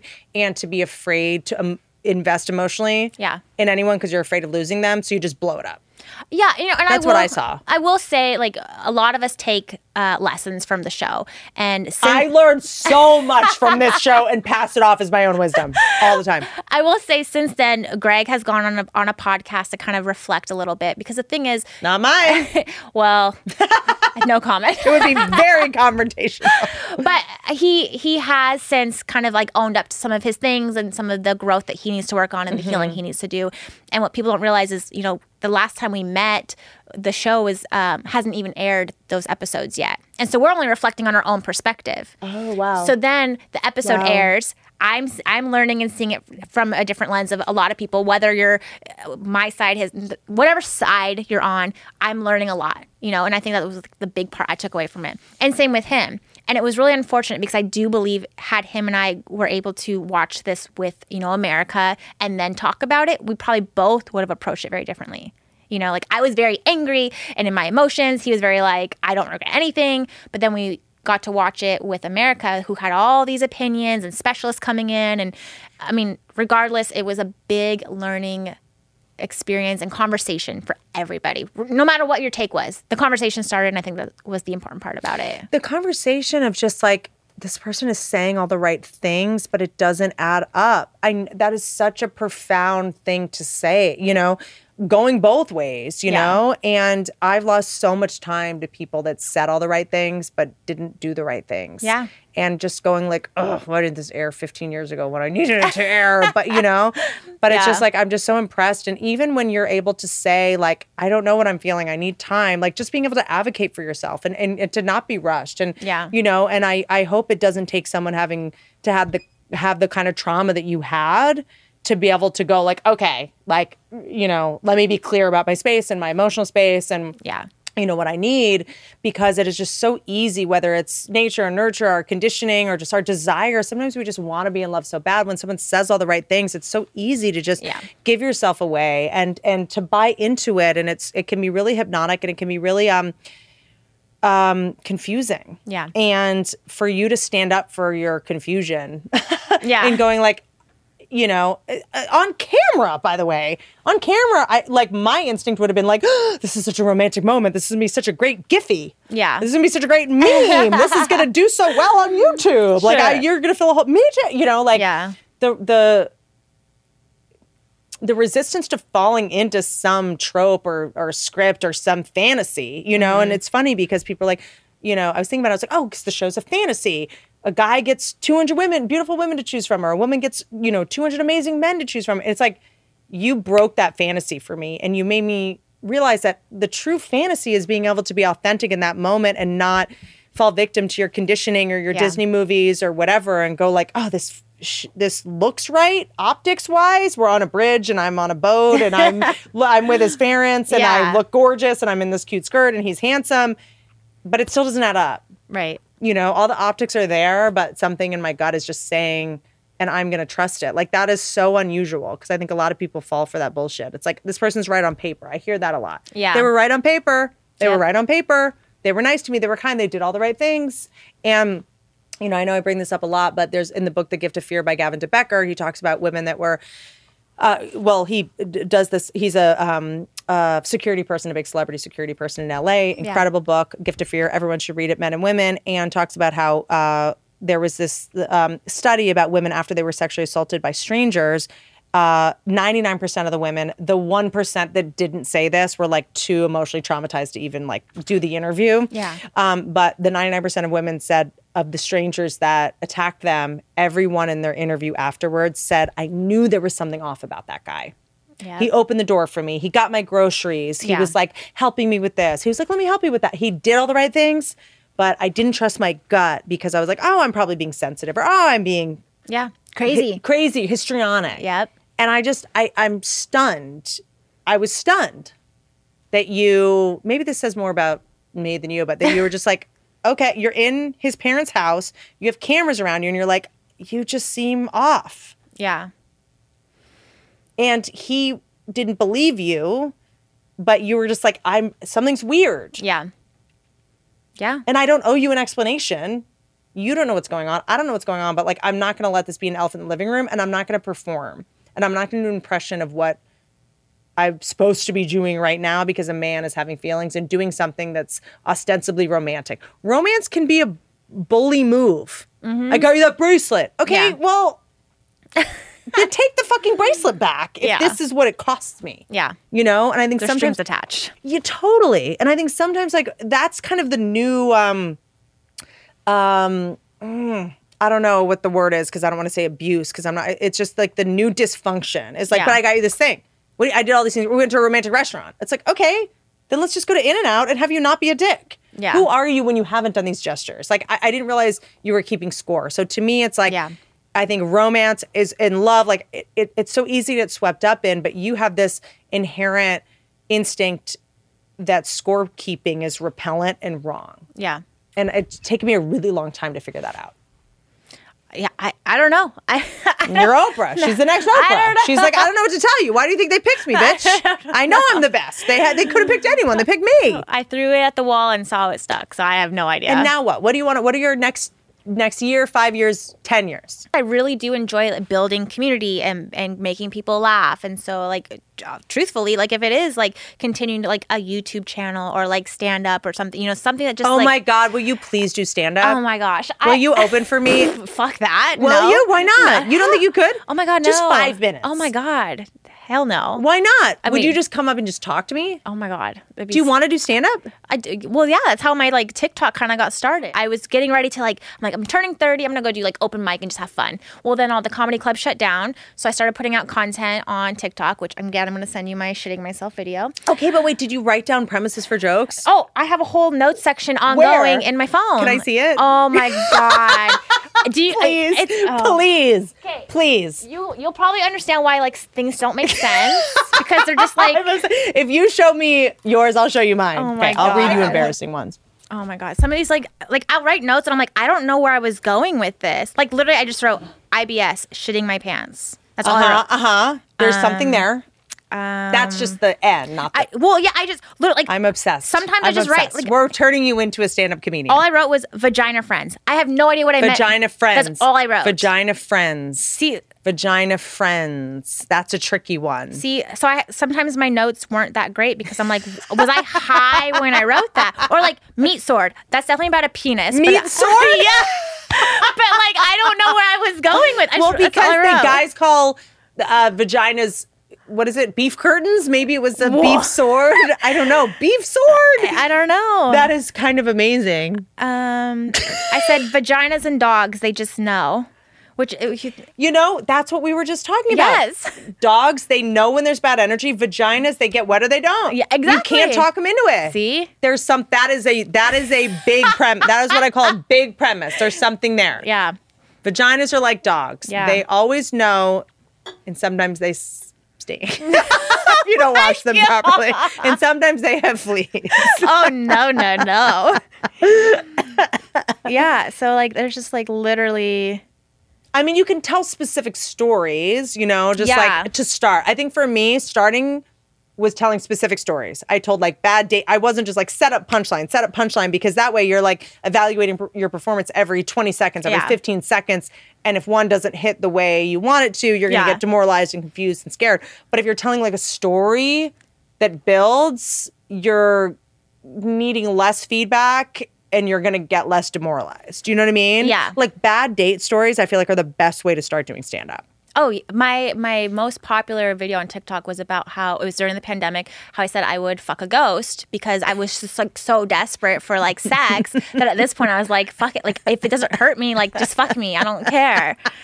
And so like that's what I love about TikTok is it's 60 seconds, so you got to hit your story but and your punchline. But if you could fuck any ghost, what ghost would it be? Well, a known ghost? So at the end of that TikTok, I was like, where did this come from? And it's Casper. And if you remember the scene where he's like, what do you say? Like, I'll keep you. Or like, he says a line that like as a child, you're like, this makes me feel tingly. I don't know why. When a guy says, I got you, it makes me fall in love with them. Can I keep you? That's what he says to her in the movie. Can I keep you?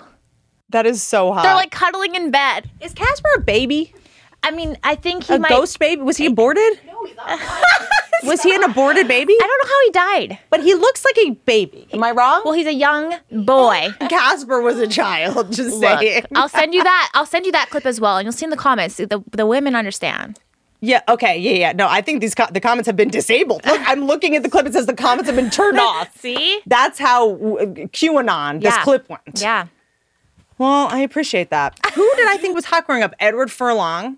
I think I say Edward Scissorhands. That too, but then I realized that look, I need a guy to wash their hands during sex when they don't have scissors. Okay, so I'm certainly not going to get tetanus from rusty ass scissor hands.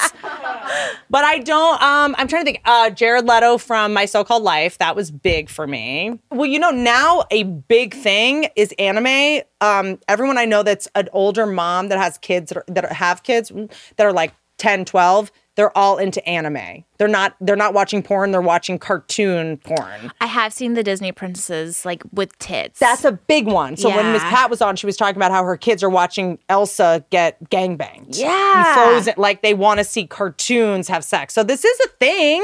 I get it. They can't. I mean, you took it to another level, but yeah. Yeah. Okay. All right. I'm just trying to think because I think this is important who your first sexual crush was. I've not thought about this a lot. I've completely blacked out my childhood. I'd have to think it through. It was always like older men in movies. It's embarrassing, actually. It was always like in Home Alone, I was into like the burglars. Ew. God. I'm like, they know how to get shit done. Like they're ambitious and tenacious. Yeah, they're working hard. They're burgling. I actually loved John Candy. Like, I had a crush on John Candy, but I think it was because he was funny. He made me laugh. I can relate to that. Uncle Buck, I loved. Yeah. I have an uncle thing, I guess. I don't know. But I loved Uncle Buck. That's so weird to think about. I loved Kevin Bacon in Footloose. I remember. Yeah, it's a good I remember one. thinking, I'm so straight, it's embarrassing, but I remember having crushes on girls when I was younger, like in movies. Yeah. And maybe it's because I was like trying to figure out my body or something, but I remember watching National Lampoon's European Vacation and there was like a hot German girl and I remember like focusing on her. But I think it was because I was just trying to figure out my own body and I was like, boobs, I want those.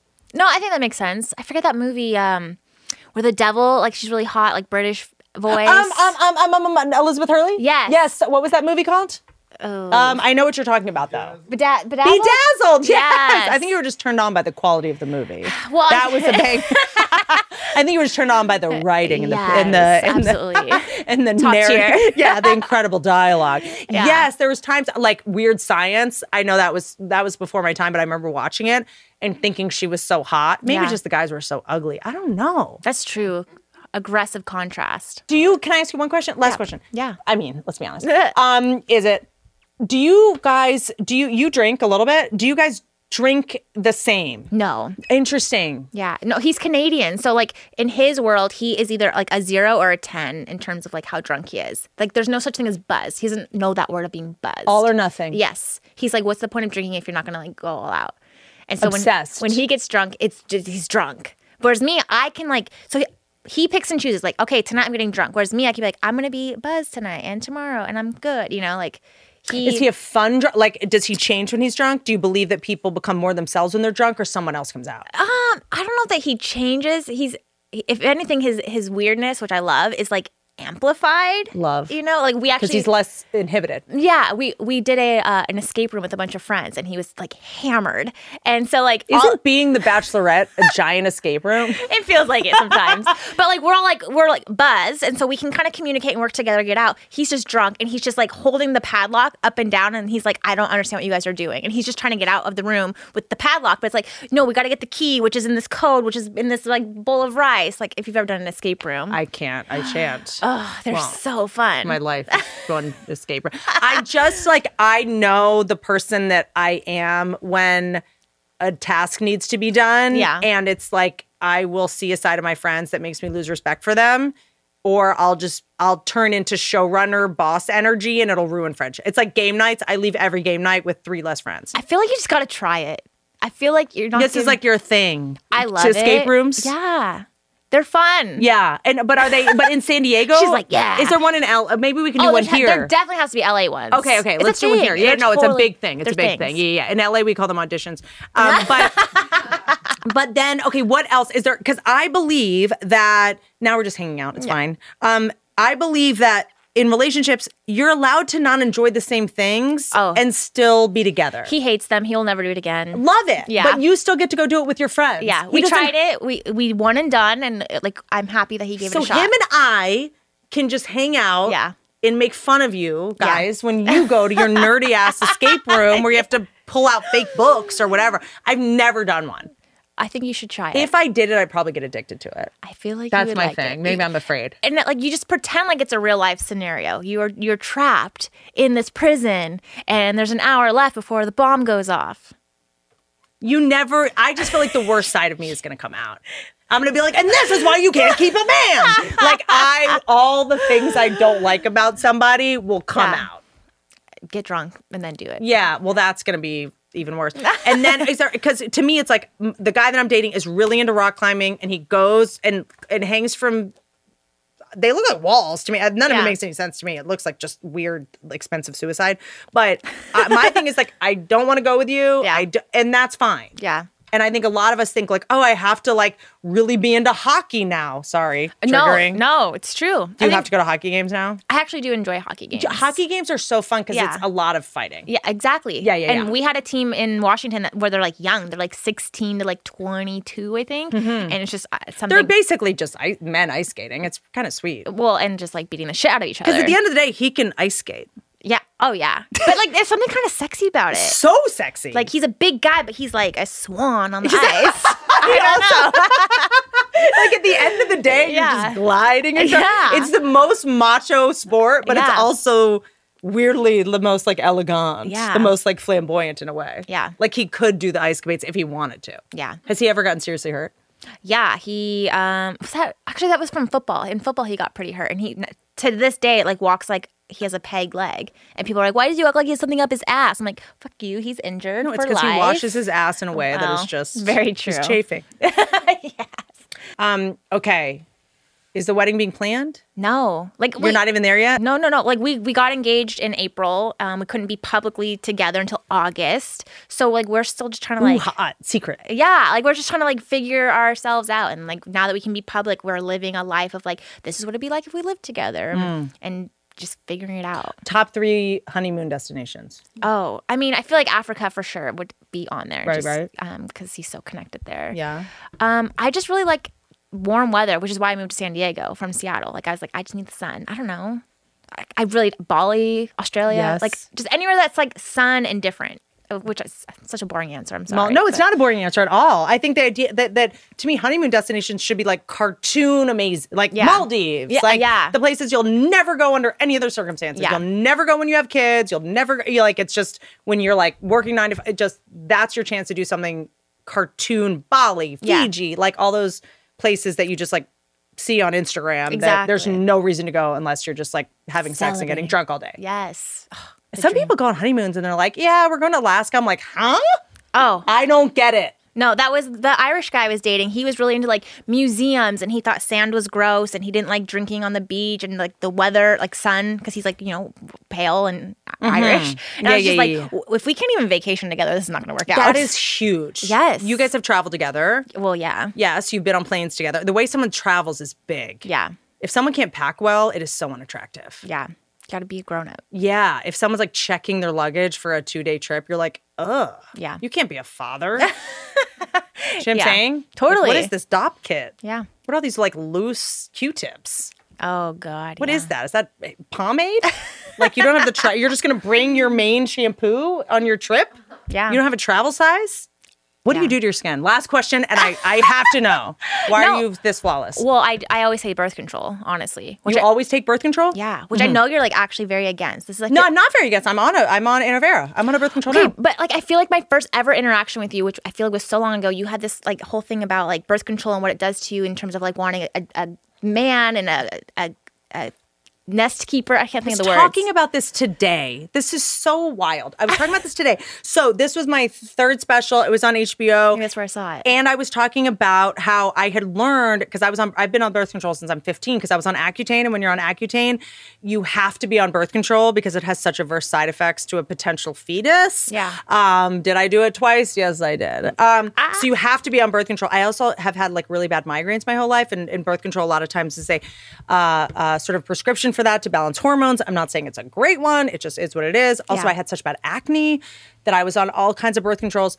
And I learned later that because when you're on a birth control, your body basically behaves as if you're pregnant, right? That's why you can't get pregnant. So the hormones act accordingly, and our olfactory glands get triggered to smell pheromones differently. So when you're pregnant, you want a different kind of man than the man that gets you pregnant. So if you're pregnant and not with a man, this is how smart our bodies are. Our olfactory glands start smelling pheromones differently. And men that are more likely to take risks, that are more quote unquote alpha, aggressive, are more attractive to us because we're in a vulnerable state and we need someone to help protect a child. So we need someone. So the joke about it was like, oh, this is why I date such assholes that wear Axe body spray and have chain wallets and like wear Ted Hardy or whatever. It was like just a dumb joke that was like, oh, I can blame all my bad choices on this. Because when you're not on birth control, you're subconsciously seeking someone that would be a good father to your child, that would be like loyal and is a little more beta. And whereas when you're on birth control, you're going to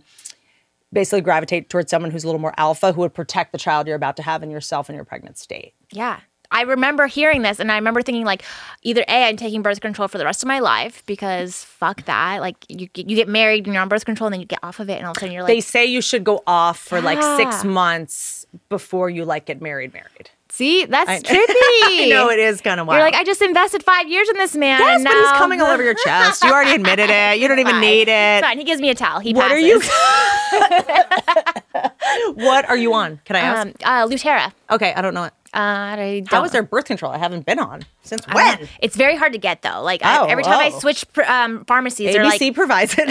no, they don't. Unfortunately, no. But every time I go, they're like, oh, that's special. We have to request it. I'm like, okay, so can you go ahead and do that, please? Oh, interesting. Is it monthly or is it monthly? It's a pill. The pill. Oh, interesting. Yeah. And then did you have bad experiences with certain ones?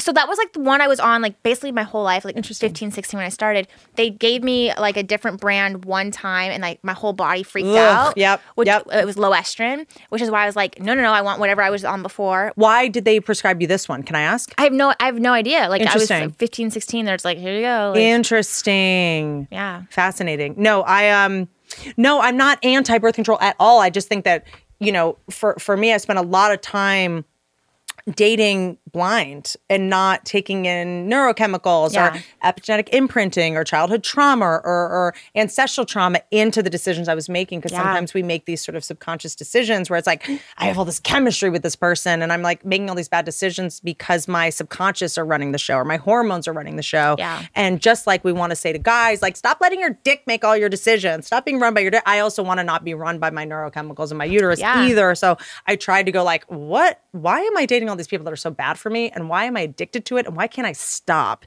Yeah. And when I learned that a lot of it was neurochemical and chemical and hormonal, I was like, oh, great. I'm not helpless. I'm not hopeless. I'm not a masochist. I'm not a sick person. I'm just kind of letting my hormones run the show instead of my conscious brain going like, okay, yes, I'm attracted to these 5 people at the party that are all, toxic and have cheated on 9 of their exes and are in bands and are famous musicians. But that doesn't mean I should date them. Like the same way. Of course, I'd love to have pizza for dinner every night. Yeah. But we know that's what my body's telling me to do. That doesn't mean I should do it. My body also tells me sometimes like, do cocaine. I've never done cocaine, but like, you know what I mean? Yeah. So just because our body wants something doesn't mean it's something we should do, because a lot of our body's instincts are sort of are perfectly designed for us to be able to thrive like 2,000 years ago.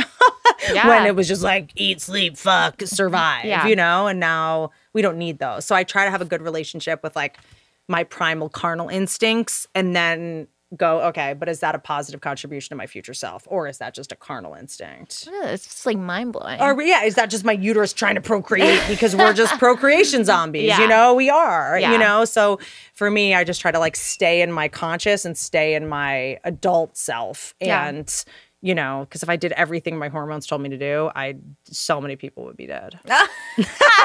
Yes. But that's so interesting. Thank you for bringing that up. Yeah.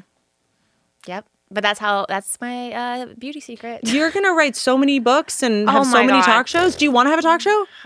Yeah, I would actually. That was one of my like fun facts when I was on Matt's season. Is like, oh, she wants to have a talk show. Oh, wow. I know. Oh my God, you're going to be so rich. Oh my God. Is Blake going to be okay with how rich you're going to be? It's okay. He'll be fine. He'll be with his rhinos. He'll fine. be like, I'll buy you a rhino. They're sting. I mean, it is sad. Yeah. What's going on with the rhinos? It's crazy. Like watching all these documentaries and like the things he's even exposing me to. And interesting. I mean, I'm both like so thrilled that your guy is into that. Yeah. Because am I in love with Blake? I'm just like, he's the man I think I should be with. No, I'm dating a veterinarian. So I could never be with someone that doesn't spend their time as someone that has power. Yeah. Not trying to help things that are voiceless. Yeah. There's nothing hotter than that. I agree. So anytime you act out, he just needs to be like, I saved rhinos, bitch. I'm sorry I didn't say I was proud of you. Yes. That's probably what's going on. My love language is saving puppies and pandas. Exactly. I'm so into you. It's weird. I get why so many people picked you to be a TV star. Oh my God. You're just the real deal. Well, thank you. Well, you're a dream. And I wish I could say, I feel like next time you're here, we're going to be like, tune into her talk show. Oh my God. And her podcast and her everything, because I just think everyone needs to hear you talk more. Well, that's very sweet. Thank you. We'll see. We'll see where life goes. I love you. I end these super awkwardly. Don't ride elephants. And I hope I get to come to Africa with you. Thanks.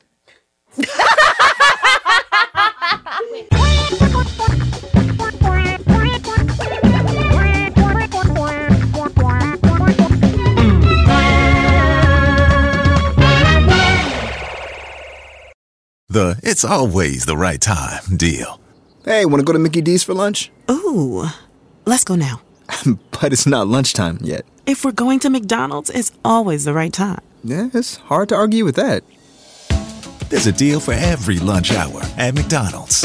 Now's the time to get 2 for $3.99. Mix and match a 4-piece McNuggets, a McDouble, a McChicken, or a hot and spicy McChicken. Price and participation may vary. Cannot be combined with any other offer. Single item at regular price.